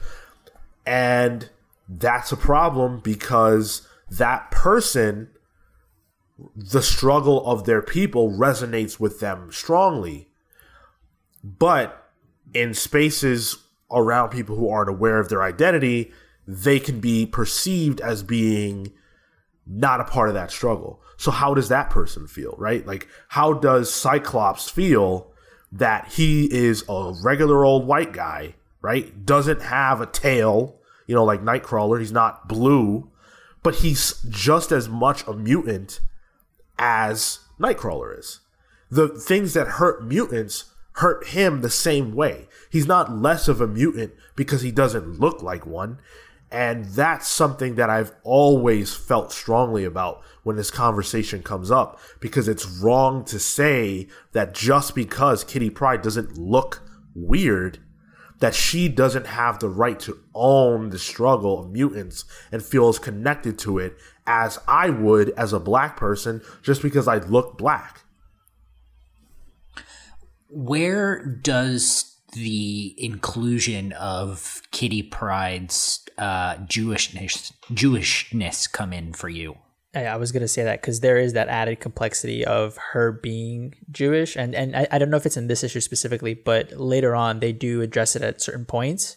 Sorry. One of the examples in the Bleeding Cool article, like they show another cut from a different issue where she's like speaking at a podium and she lists like all of these other different, racial slurs and also, other slurs, for she's just standing at a podium, just listing all the slurs. Yeah. And she says they're labels, they're put downs, and they hurt, right? She's equivocating like all prejudices, I guess, which is obviously messy. But that's why I've actually I think that the analogy is like cleaner if you use being queer, because I think like that's like it speaks to what you're talking about with Cyclops' thing, right? Where like if you could be closeted and like pass as being heterosexual and not have to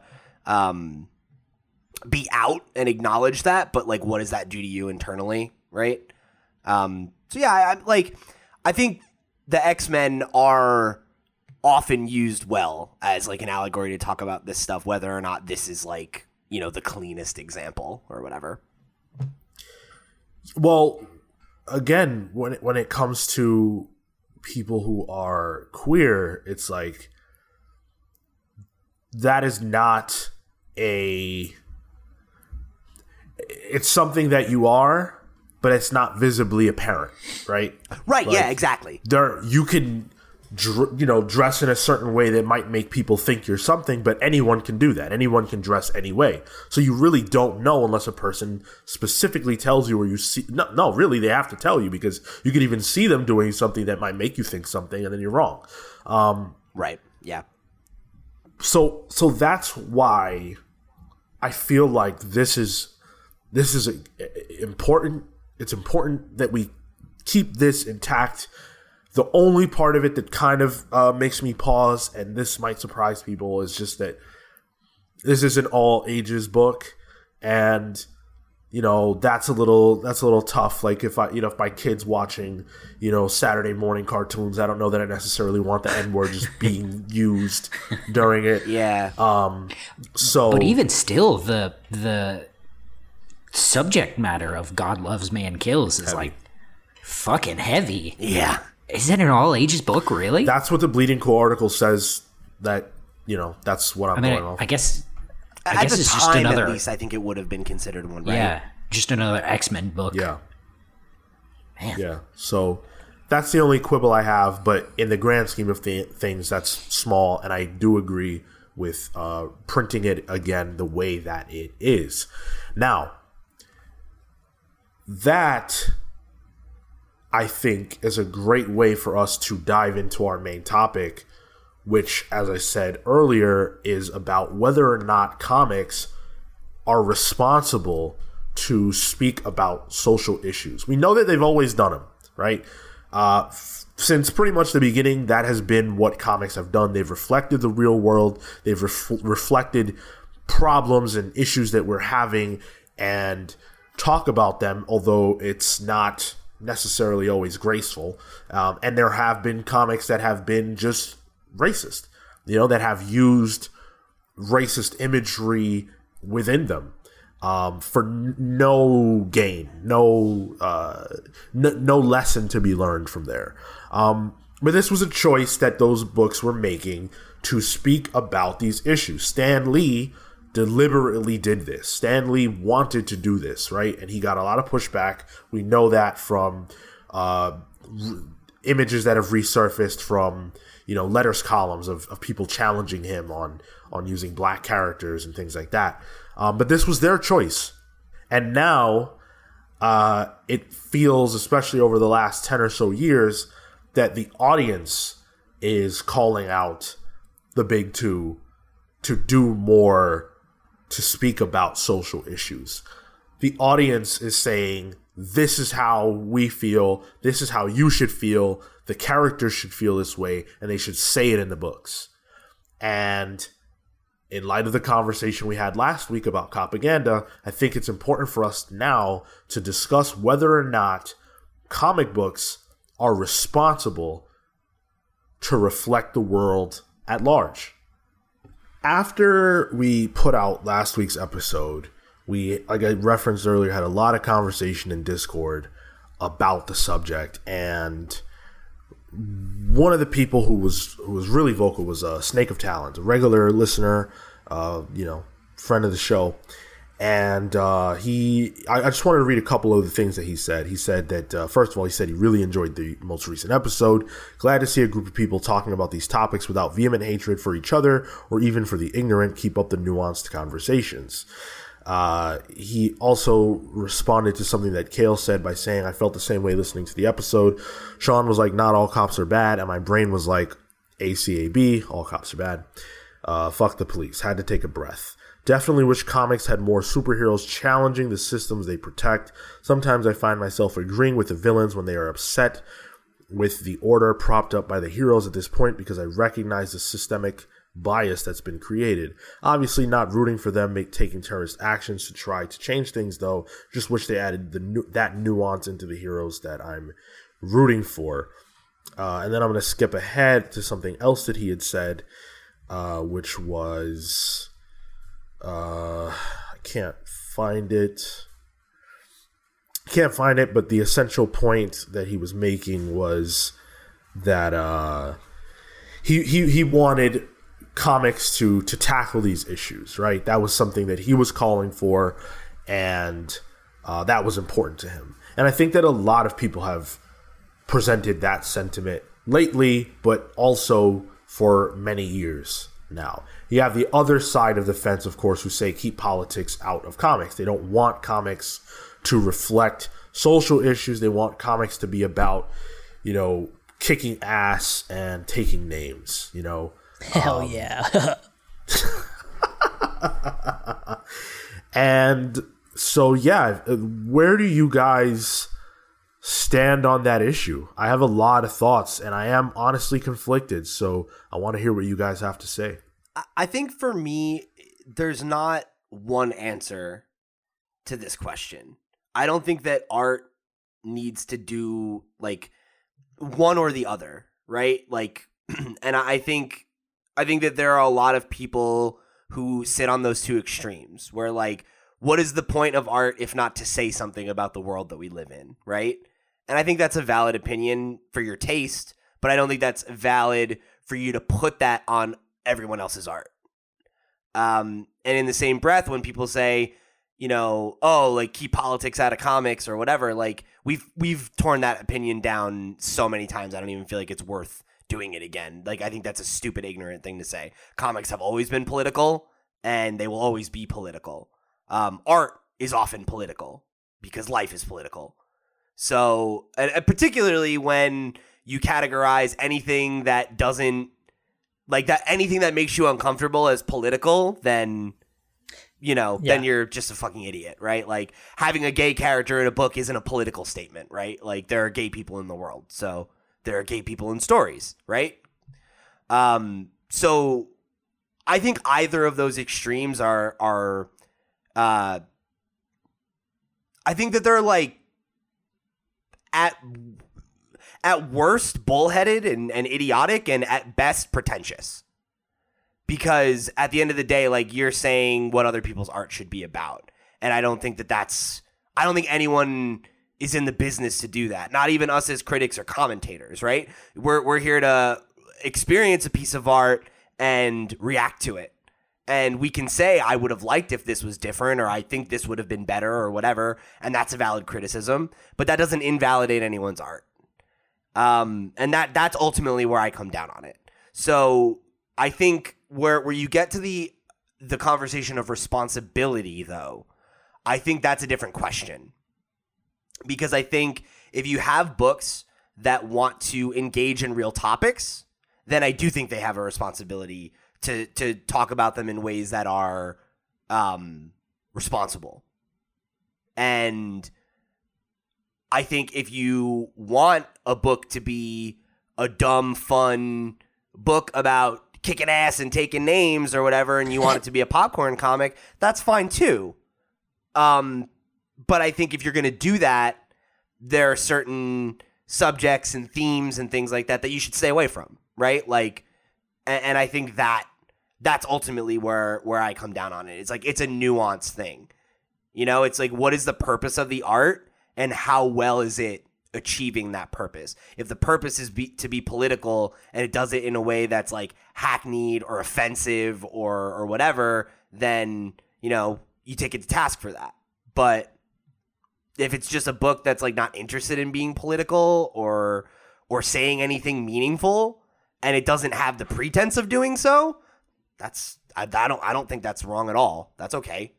There's nothing wrong with stuff that's like disposable, you know, or just like to be enjoyed for the joy of it, right? Like a dumb, loud action movie, or like a shallow pop song. Like I'm not in the business of like, you know, telling people what they should or shouldn't like. Like, that's okay.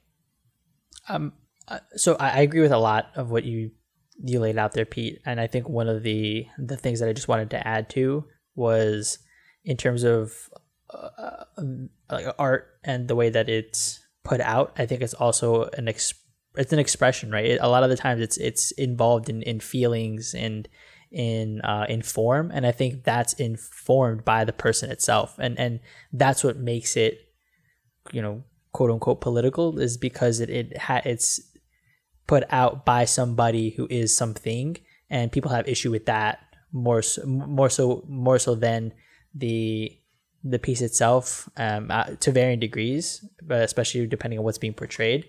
And sometimes art is just a reaction to art. Like, it bears a responsibility to have to say something, because sometimes it's not even trying to say something. Sometimes it's just in the mechanisms of whatever it's trying to do, is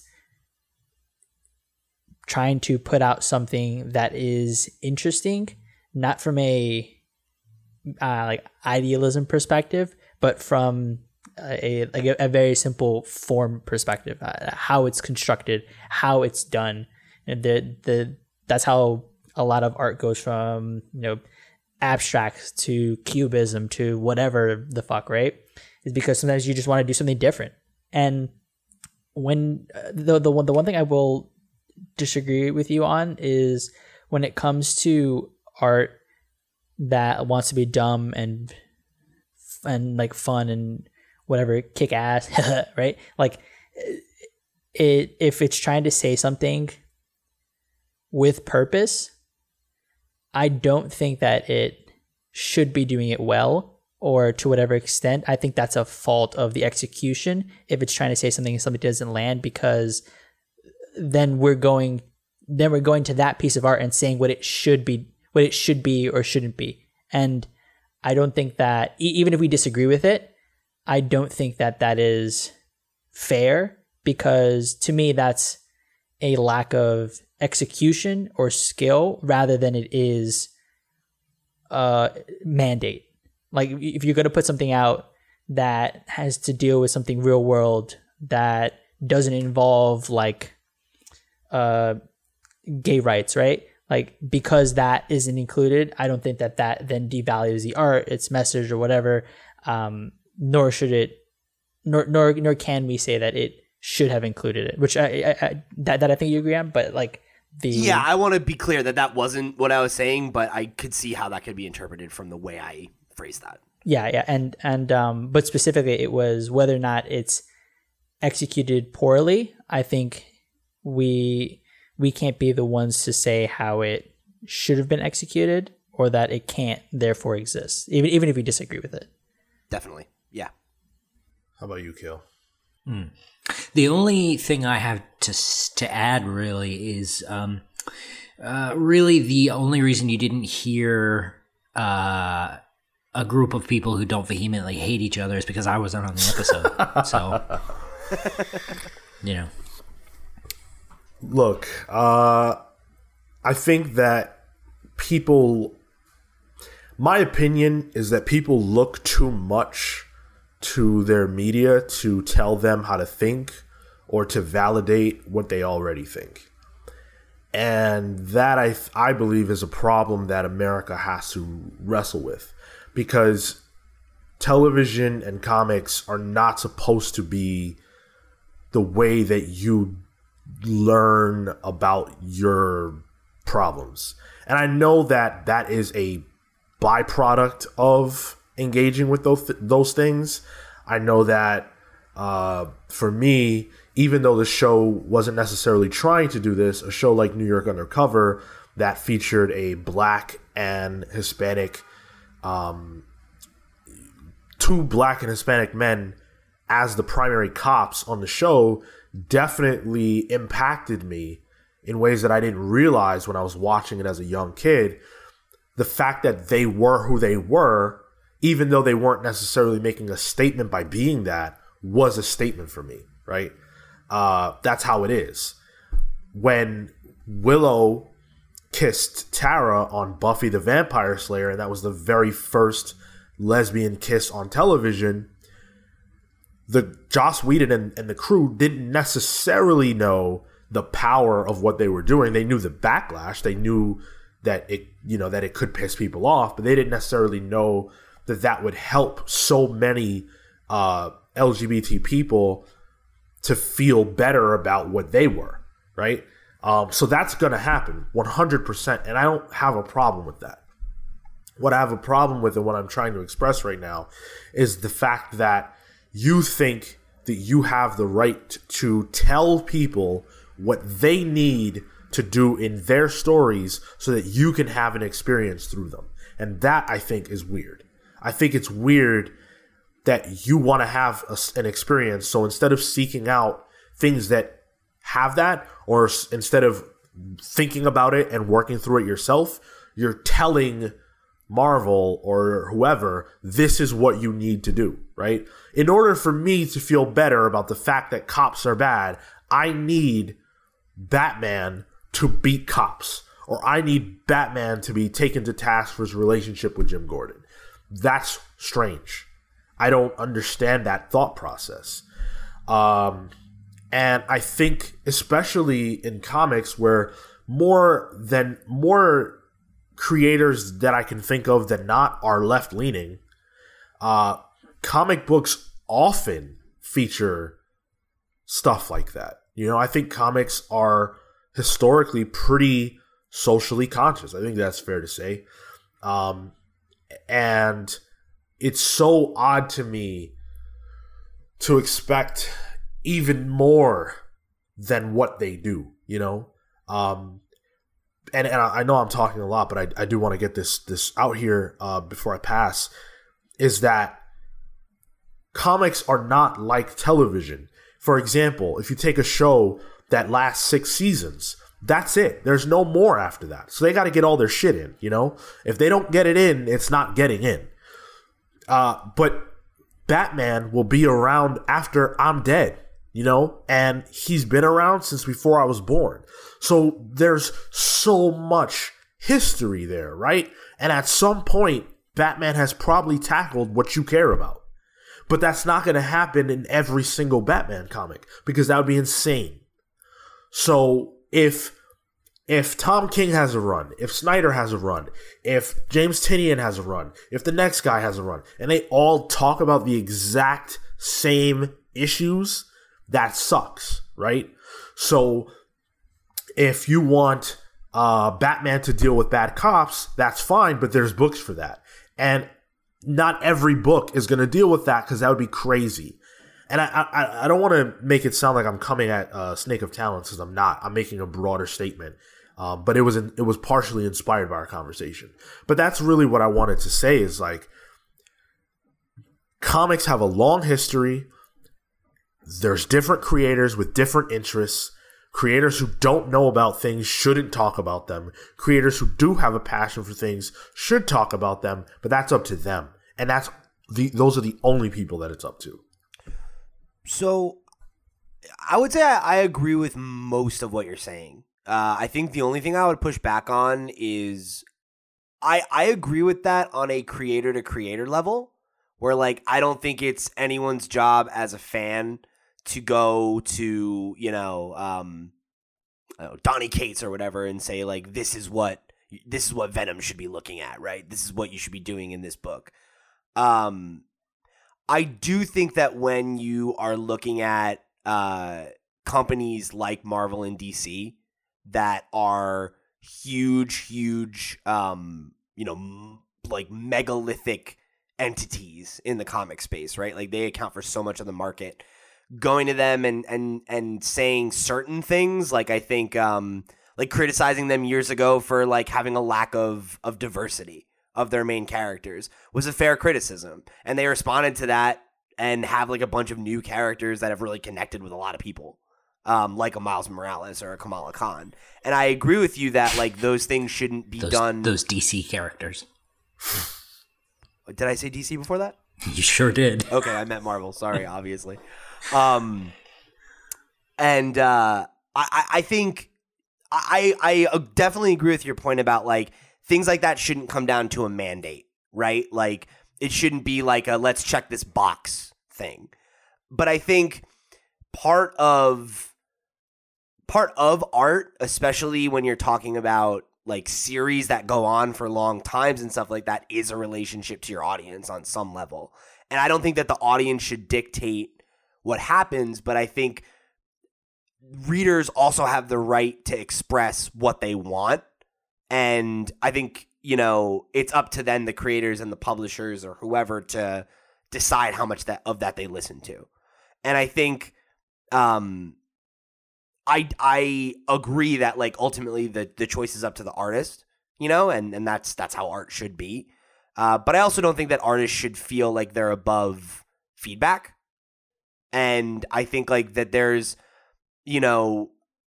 is something to be said for the idea that like if you have like a writer's room or like a upper management that is overwhelmingly, like white straight dudes, that like they're going to have a certain agenda that they push in certain stories that get told because those are the people in charge. And I think like, you know, asking for those kinds of changes like isn't something that I think is unreasonable. But I also agree with what you're saying, Sean, where I think if you as a consumer of art feel like those are things that are important to you that you want, like go seek out those stories because they exist, and don't necessarily limit yourself to only looking at the mainstream, you know, because like the mainstream might not be like willing or able to respond to what you want. But like there are tons of independent comics that, you know, deal with whatever it is that you're looking for, because there are so many comics and a lot of them are very good. And I think that like that's a valid criticism of people who make those kinds of demands, I guess, right? Is that, hey man, like there's probably that story out there for you. But you need it to be from Marvel, or you need it to be from DC. I want to respond quickly to something that you said, which is the relationship between creators and fans. And that's a slippery slope, because I think, you know, we look at it as positive in the case of Marvel, where we got, you know, Miles and Kamala, even though Miles was created by Bendis and that was his decision to make. And Sana Amanat, who Marvel had on staff, wanted to create a character who was Muslim, and she teamed up with G. Willow Wilson of her own volition to do that. And that wasn't a mandate on Marvel's part. That was what happened organically. But Marvel let it happen. Well, why would they not let it happen? Because it could be construed as a risk. I think, like, especially when you're looking at Ultimate Spider-Man, the idea of let's kill off Peter Parker, the main character who's been carrying this book, and give it over to a brand new character who's, you know, like a mixed race young Spider-Man, is like, I think that was a bold decision, you know, that not in a spin-off universe. And he also, like, it was also created by a white guy. Two white guys. Yeah, I mean, I don't think that makes that less of a... No, that's not true. A white guy and a white lady. Yeah. I don't think that makes that less of a bold publishing decision. I really don't. It's not the same as if they killed off Peter in Amazing Spider-Man, sure, but... Go ahead, Kale. I was just going to say, in the case of Miss Marvel, I think that's a lot bigger risk.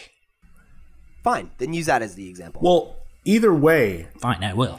Either way, I think what I was talking about was the responsibility of Marvel to do that, right? And so I don't think that Marvel, the entity, should say, hey, Bendis, create a black Spider-Man, right? Bendis said, I want to create a black Spider-Man. Marvel could have said no, but then that would be something that you could take Marvel to task for, because that's Marvel standing in the way of progress. That's a whole different, in my eyes, that's a whole different thing than what I'm referring to. Because that would be like, oh, so you just don't want diversity, right? You said that white dudes in charge might have an agenda that's adverse to diversity, but we don't see that. Like, that's not something that we see from these companies.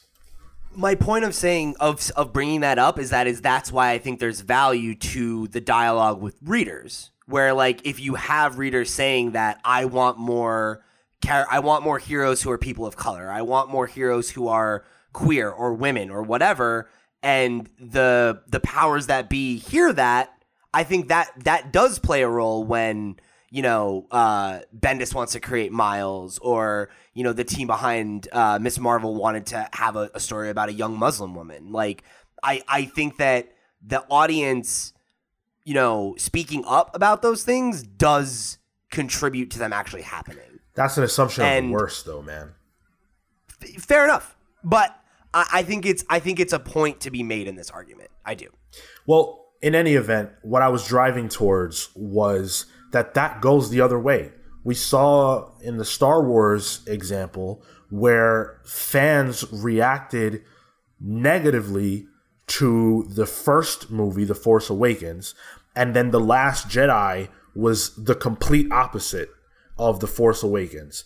Then fans reacted badly to The Force Awakens or to The Last Jedi, specifically with characters like Rose Tico and different things like that. And then all of those elements were gone from the third movie, due in no small part, I'm sure, to the negative reaction that fans had to The Last Jedi. So in that scenario, they listened to their audience, and did it backfire? I don't know that you could say it did. The movie wasn't good, or at least in my opinion, it wasn't good. Lots of people don't feel that way in reference to Rise of Skywalker. But people got what they wanted. So was that good? Is it good? Some people did. Some people did. Is it good in that instance, or is it bad in that instance but good in the other? Right? Like it's still fans, and it's still them listening to fans. I think it comes down to the point that you were driving towards earlier, and I think I said something where it's like, I think you have a responsibility to listen to your audience, but you don't have a responsibility to like do what they tell you to do, right? Like I think it's like it's more about like it's a dialogue. It is like you put out the work, people react to the work, and the work should respond to the reaction, I think, in some way. And I don't. I think the Star Wars example is a perfect example of like letting that run amok, whereas I think like a great personal example I can think of is like I'm a big fan of Parks and Recreation, right? Its first season is not good. And they responded to how fans were reading the character that they had written and getting her in a way that, Leslie Knope, taking her in a way that they had not intended. And they course corrected and adjusted the way that she was written to be more representative of what they wanted, and what they were trying to get across. And I think that's a good example, right, of like how you could take feedback and workshop something to get it to where it probably should have been. But it's not like a one-for-one thing. I'm definitely not here saying that like all creatives need to listen to the audience and the audience should dictate the art. That's definitely not true. But I think there being like a desire for more diversity in there or something like that example, I think is something that like, if there weren't a vocal group of people asking for those things, would they happen? Or would they be looked at as like a risk, right? Or, people like in the same way that, years ago, there was the traditional wisdom that like you couldn't have a movie that was female fronted that would appeal to male audiences, right? Or you can't have a film that stars all, an all black cast that appeals to white audiences or something like that, and I think like those conversations between creators and the powers that control creators and the people that consume the art, like that does drive not drive, but it moves the needle. Does anybody else want to respond? I think it moves. I agree to some extent. I do think it moves the needle, and I think to that dialogue between, I would say, all three, the fans, the creators, and the entities, like neither of them have any commitment or responsibility to any of them, right? They're all individual actors, but I do think that, for example, if a company wants something to be a certain way, I think that maybe the current slew of writers or creators don't have that idea in them, but I do think that there is a creator that does have that idea, and I think at that point it'd be as far as reaching out to those creators that have those ideas, that want to put out stories in the way that they would like to see, the companies would like to see, but at that point it still comes from a creative place. I think of like commissions, for example. Like a lot of the art that we have now is because rich people just commissioned it, right? And and to that, there are companies that have the publishing power, and if you have an idea and it's accepted, obviously with some editing thrown in that, but still there are ways to be able to cater to what maybe audiences want that don't conflict with the creator, that also embodies what a company might want, because art is sometimes flexible like that. Not in a do this and produce it, but in a, hey, there's somebody who thinks like this as a fan, who has a story to tell as a creator, and works at a publication that allows them to tell that story. Right. So I think it's interesting because when you look at like Marvel creating Miles Morales and Kamala Khan, those are examples of, you know, man, this went really well. This was creators who had a vision, who had an idea, and they were able to introduce these characters, and it was a big success. It was a massive success. And I you know, we always talk about, like, Kale mentioned it. You know, Miles was created by a white guy. And that's absolutely true. What Bendis gave to the world, though, is so much bigger than him being white. And I think that that's something that we forget sometimes. Is like, there are kids who will look at Miles and see themselves in that character, and they don't know who created him. You know, like, Chris Claremont is a white dude, and Chris Claremont was able to take the X-Men to places that, you know, prior to him, they never went. And, you know, more people by far know the X-Men than know Chris Claremont. And Marvel specifically, DC, I don't really think of them for this in the way that I think of Marvel, and that could just be because I don't have a history with DC the same way. But Marvel really hasn't ever stood in the way, from what we know, from what's public knowledge, of that kind of progress. And it's frustrating for me as a fan that there's this mentality, and it feels mobbish to me, of do this or else. You know, do this or you're shitty. Do this or, you know, we won't read your comics anymore. And it's like, is that really how you want your stories to be made, man?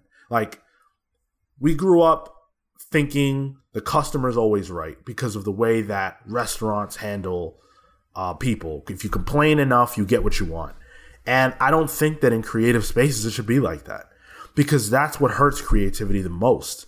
Look at what we talked about last week, the Time Magazine article, where the woman who wrote it said that Watchmen was bad because it ultimately devolved into white guys arguing about power, and that the new Watchmen was good because it dealt with race. How could Alan Moore have satisfied that person with the story that he wanted to tell? That was the story that was in his heart, right? And this person looked at it, right? This is his magnum opus.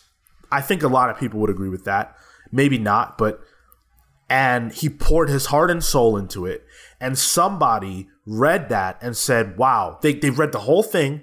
They read it and they said, wow, this sucks because ultimately it doesn't have black people in it and it's about white guys. That's all you got out of it? That's it? That's the end of the conversation about Watchmen? That's what I'm talking about. That is anti-intellectual, and it's so ridiculous that if people were to follow that logic, then stories would lose what makes them great, which is the person telling them. Yeah, and I think I agree with that sentiment when you're coming at a creator, right? And I expressed that same sentiment about Watchmen last week, where I think that that's like a really narrow-minded view of it, right? You're looking at a piece of work and complaining that it didn't speak to what you wanted it to speak to, rather than looking at what it did speak to. And I agree with you. I don't think that that's like a productive way to think or talk about art. I think when you like have these major publications though, and these like major like creative entities, it goes back to what Marco said, where it's like, I think the narrative should be not, well, I want Watchmen to talk about race. It should be like, I want a book that talks about race, right? And like who is the right creative to do that and why, you know? And again, it's not DC's responsibility or Marvel's or anyone's, right? But I think that there is something to be said about, like, you know, I guess just the idea of being open to that criticism, whether or not 100% of it is valid, because I don't think that criticism was valid. And I don't think that the new Watchmen or HBO's Watchmen, right, is inherently better because it addresses that issue, right? Like, no, it's just a different story, and that's what it's trying to do. And I think to the same point that you made about Miles, like, you know, Miles was created by a white man and a white woman, and, you know, one of the most, arguably the most culturally successful production of the character in Spider-Verse was, you know, like Miller and Lord are both white dudes, you know? But I don't think that in any way, like, invalidates, like, what we're talking about, you know? Because, like, I think, like, when you're talking about, you know, like, that idea, right, of we're using the representation example in this conversation, right? Like, that is something that absolutely, like you said about Batman, right? Miles will probably outlive all of us, you know? And, like, in 100 years, does it matter if Brian Michael Bendis made him or not? Doesn't matter now. No, I don't think so. What's that? Doesn't matter now. No, not at all, right? Like, I don't think so. Like, what matters is, like, that the character got made, and what he represents to, you know, young people of color, young mixed race boys, you know, and, like, seeing that character who they feel like they can connect with and who represents them in their experience, like, that I think is where why I am playing, like, devil's advocate so much in this conversation, is that, like, I think that should be the goal, right? The goal should be, like, hey, like, why aren't there more, you know, superheroes who are people of color? Or why aren't there more, you know, nuanced portrayals of female superheroes or something like that? And, like, take that question and answer it with a good piece of art, you know? And, like, that to me is the ideal scenario. And that's where I guess I'm coming from in this dialogue, is that's what I want to see. That is the good outcome, I think, of that kind of dialogue between all the powers that be when you're looking at any piece of art. Go ahead, Kale. You seem to want to jump in. Yeah, I wanted to bring up Milestone, because, you know, we used the example and have several times of Miles, like we said, created by Bendis, right? And that's fine, but I think the thing that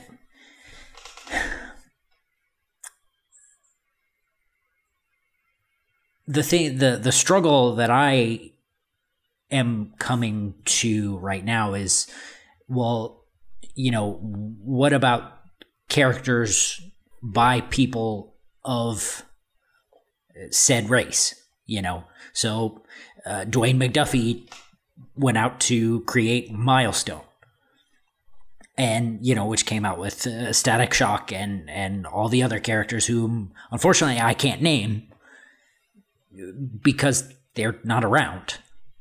He went out and did this, and then I tried to do a quick Wikipedia of their very complicated history, but DC bought it out, and now their characters are buried, basically. They've been in limbo is the problem. You know, it's like there's been legal disputes over whether DC, like, what person, you know, like, it's like very much the Simon & Schuster situation, but it never got resolved. Yeah. So I guess, like, it's not like, yes, you're right, Miles is absolutely a gift, but I feel like the better gift is the one, and I don't even know if the better gift is the one, you know, the case of Miss Marvel, who, you know, was created by, you know, two Muslim women. And, you know, the artist, unfortunately, I don't know who they are, and I apologize for that for the sake of the conversation. But that it's an authentic representation. Right. Which Bendis and Sarah Pacelli, thank you. I was thinking Fiona Staples. Which they can't give Miles. The thing that makes Kamala so strong as a character is her, and even as a new sort of incarnation of the Peter Parker dilemma, is that she has a life and it's deep and it's rich and filled with culture. That Miles is just kind of, well, Bendis' Miles is just kind of, he's a black kid in New York and he's Spider-Man. Oh, come on, man. I think to that there's two conversations, right? There's to the authentic authenticity point. I mean, that to me is like an added layer. I whenever I think of that, I think of America with America Chavez. Call it. But by Gabby Rivera. Yes. And just because she was, I think she's Puerto Rican, but whatever, she was of either like some Latinx descendant. Like it didn't add to the book necessarily, because the way that she took the story still went south, right? It didn't go the way that, or went over to somebody like me who is Puerto Rican, who can relate to some of the words that she's using and the family culture aspects. It didn't connect. And I don't think that should be a limiting factor when creating a character. And that's to my second point, which is if we don't have that representation, we can't then get to a situation where we have a Gabby Rivera write America, to whatever extent that it was good or not. But I think you have to look at the Bendis example and the Miles example in sort of in two ways. You have to look at it as, okay, cool. He started this character as to what Sean said, as a way for some child to be able to say, hey, that looks like me, to whatever extent it is authentic. I think that comes in as a secondary layer when you can then expand on the world by using or by having people who have those experiences and make some of it richer. I don't think, though, that then excludes Bendis from being able to create this or any other sort of character that is of a specific race or gender, whatever. Because I think to me that then limits what they should be able to write and what they do. And if this is a story that he wanted to tell with this kind of character, that's fine. The authenticity can come at some later point. And I think what to your point on what it would be better, I think that's an idealized version. To me, something like Is Nana the Were-Spider, right? That's being written by Greg Anderson, and that's incredible. It's a great series. It comes from it's about a superhero. It comes from a culturally representative place, and it elevates the book. But that's not to say that some white guy or some Asian guy or some Hispanic guy could have made that character and told a different kind of story. But it's also what is it to represent culturally a black Spanish kid? I'm black and Spanish. How should I be represented? Why is it that? Because Kale, why does a white guy in Seattle get to dictate? Because he created it. Well, yeah, because he wanted to make the character, yeah. and I think that's the I think it's especially important when you think of the context of when these characters were created, because they were to bring back to something Sean brought up way earlier, right? Like in Buffy, the first on-screen portrayal of lesbian women was in a show created by a white man, and that's because he could get a show made, and I think that I think when it's done with in good faith and with an attempt to actually represent people of color or people who are LGBTQ or whoever, right? that's what's important, right? Because I think then you're putting it in a box where you're saying like, well, white people can only write about white characters and white experiences or whatever, and I don't think that's fair either. Because like, I think that there are, and not to say that they should be the only ones or anything like that. I think it's just like everyone should have an equal opportunity and platform to tell stories is the problem, and we don't. And I think that's why we're critical of the over representation of white voices. But I think that being said, right, when Miles was made, like Bendis was like a hot writer and he could get that done and he did it. And like him being white doesn't invalidate the connection that millions, that's probably an exaggeration. Not that many people probably like not. Comics. Well, maybe. Fine. We'll say thousands, millions, whatever, of young black men or young biracial men who look at Miles and say, Spider-Man looks like me. Like, that matters. That has power. And, like, I don't think that. I think, like, that is, like, it's like creative allyship. You know? Like, it's like Joss got a lesbian story across that meant so much to dozens of queer people, even though that's not representative of him or his experience at all. But it's a human story, right? Like, romance is romance. Like, and I think, like, you're right that in 2020, I want lesbian women to tell stories about lesbian women. But I also don't think that means that other people can't write compelling characters that aren't like them. I'm sticking on this because it's important to me to say this. There's no, like, I don't care who writes the story that includes a character who looks like me, so long as it feels right. And I was like 18 or 20 or something. I don't remember, like around 19 or 20 when Miles was created. And I remember looking at that character and I was like, holy shit. This is cool. This makes me feel good. And if Bendis, if it's not okay for Bendis to do that, then it just doesn't happen. Is that better?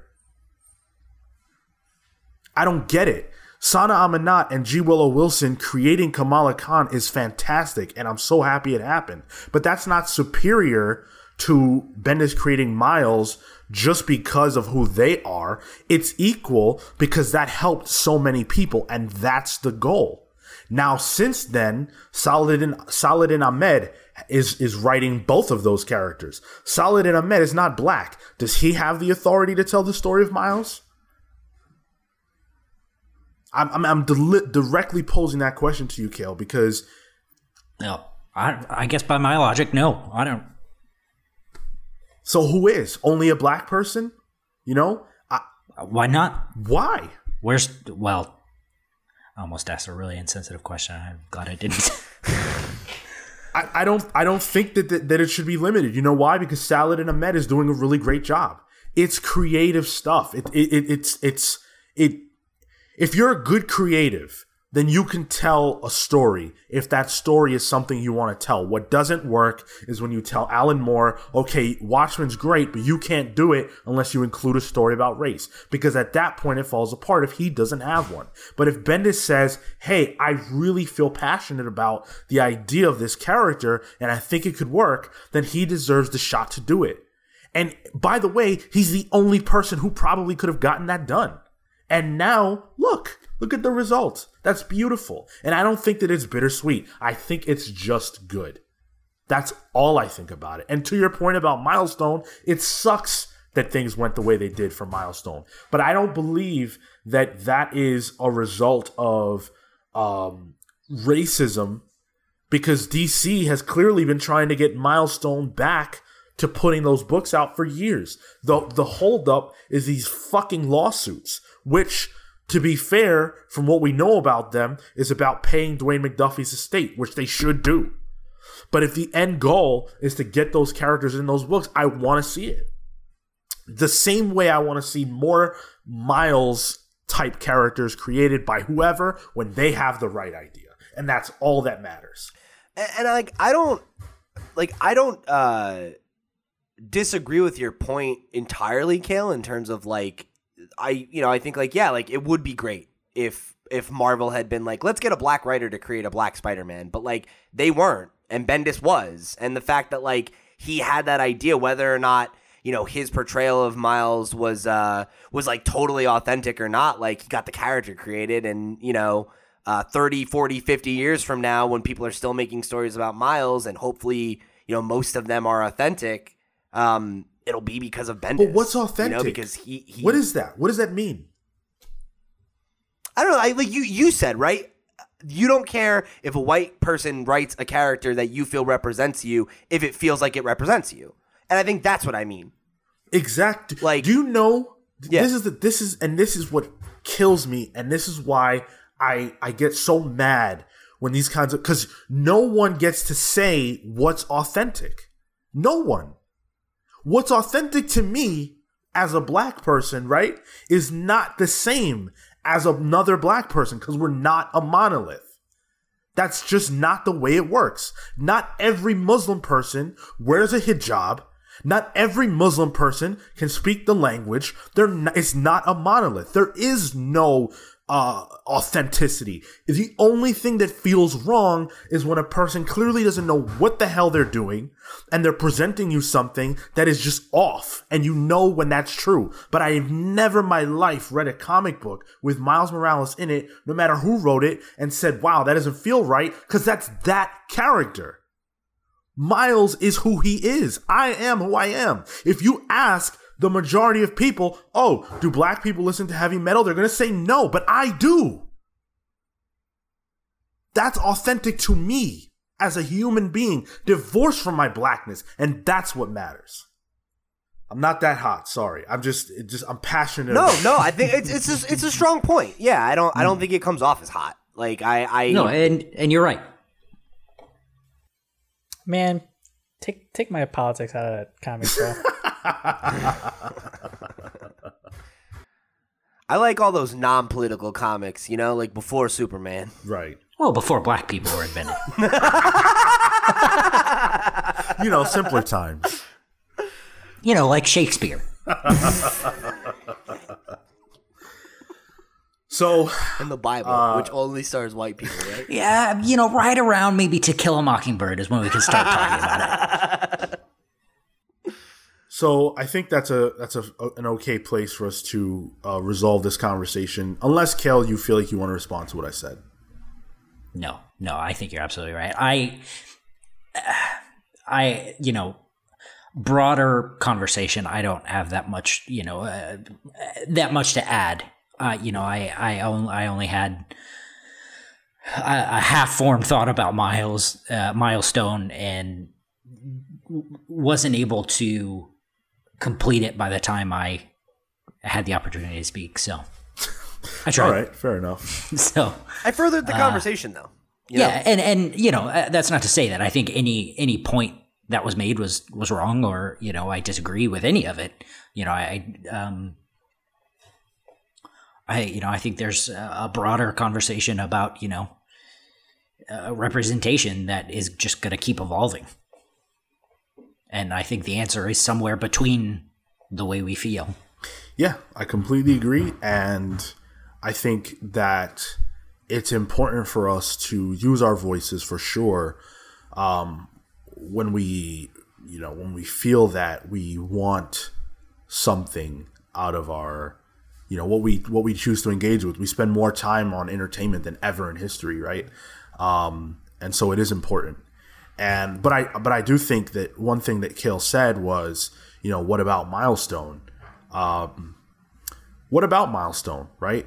What about that the idea of choosing to engage with what matters to you when it already exists, versus compelling people who may not get it, who may not understand, to go ahead and do that. There are Milestone books, there are books written by, black people or Spanish people or whatever, that are out there that you can find, that you can engage with, that will speak to you. Hopefully, maybe not. I've read things that were written by black people that I didn't like.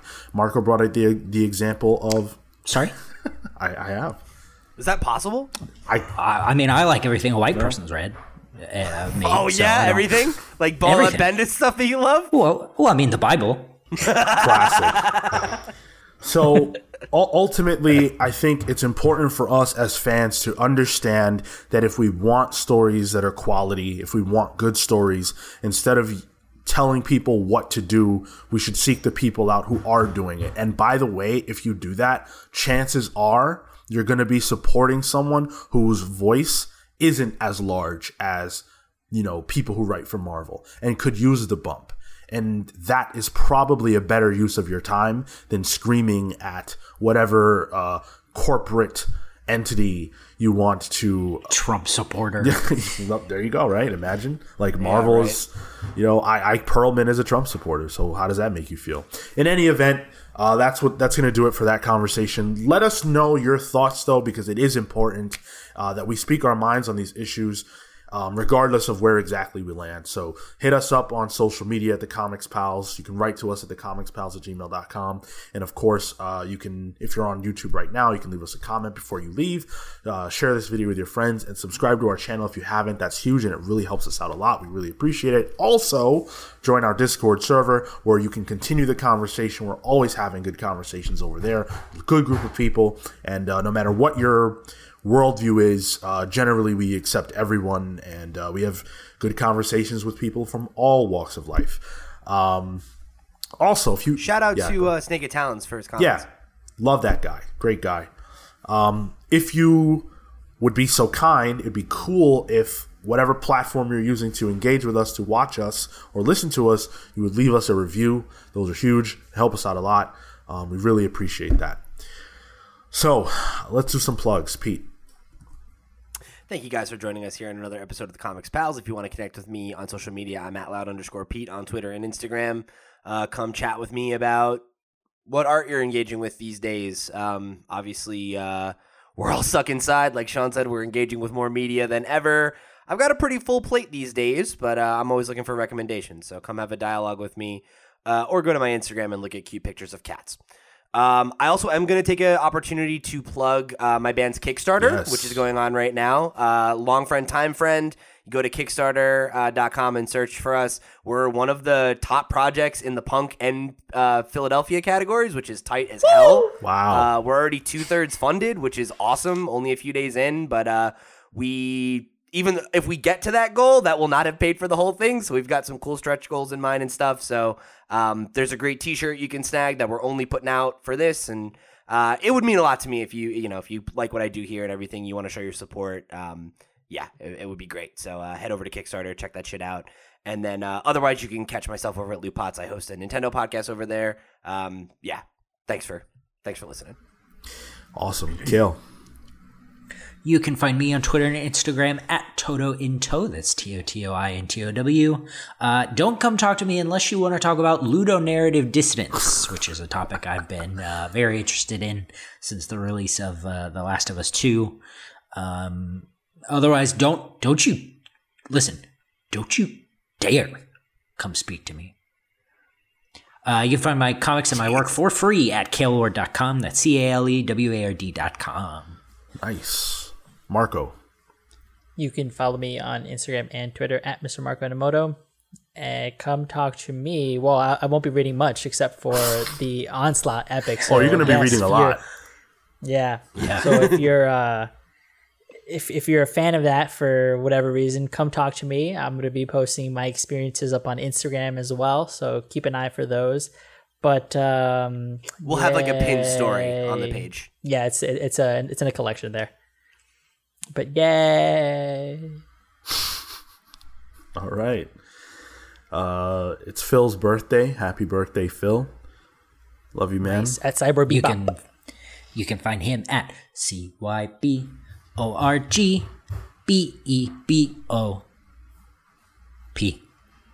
Nice.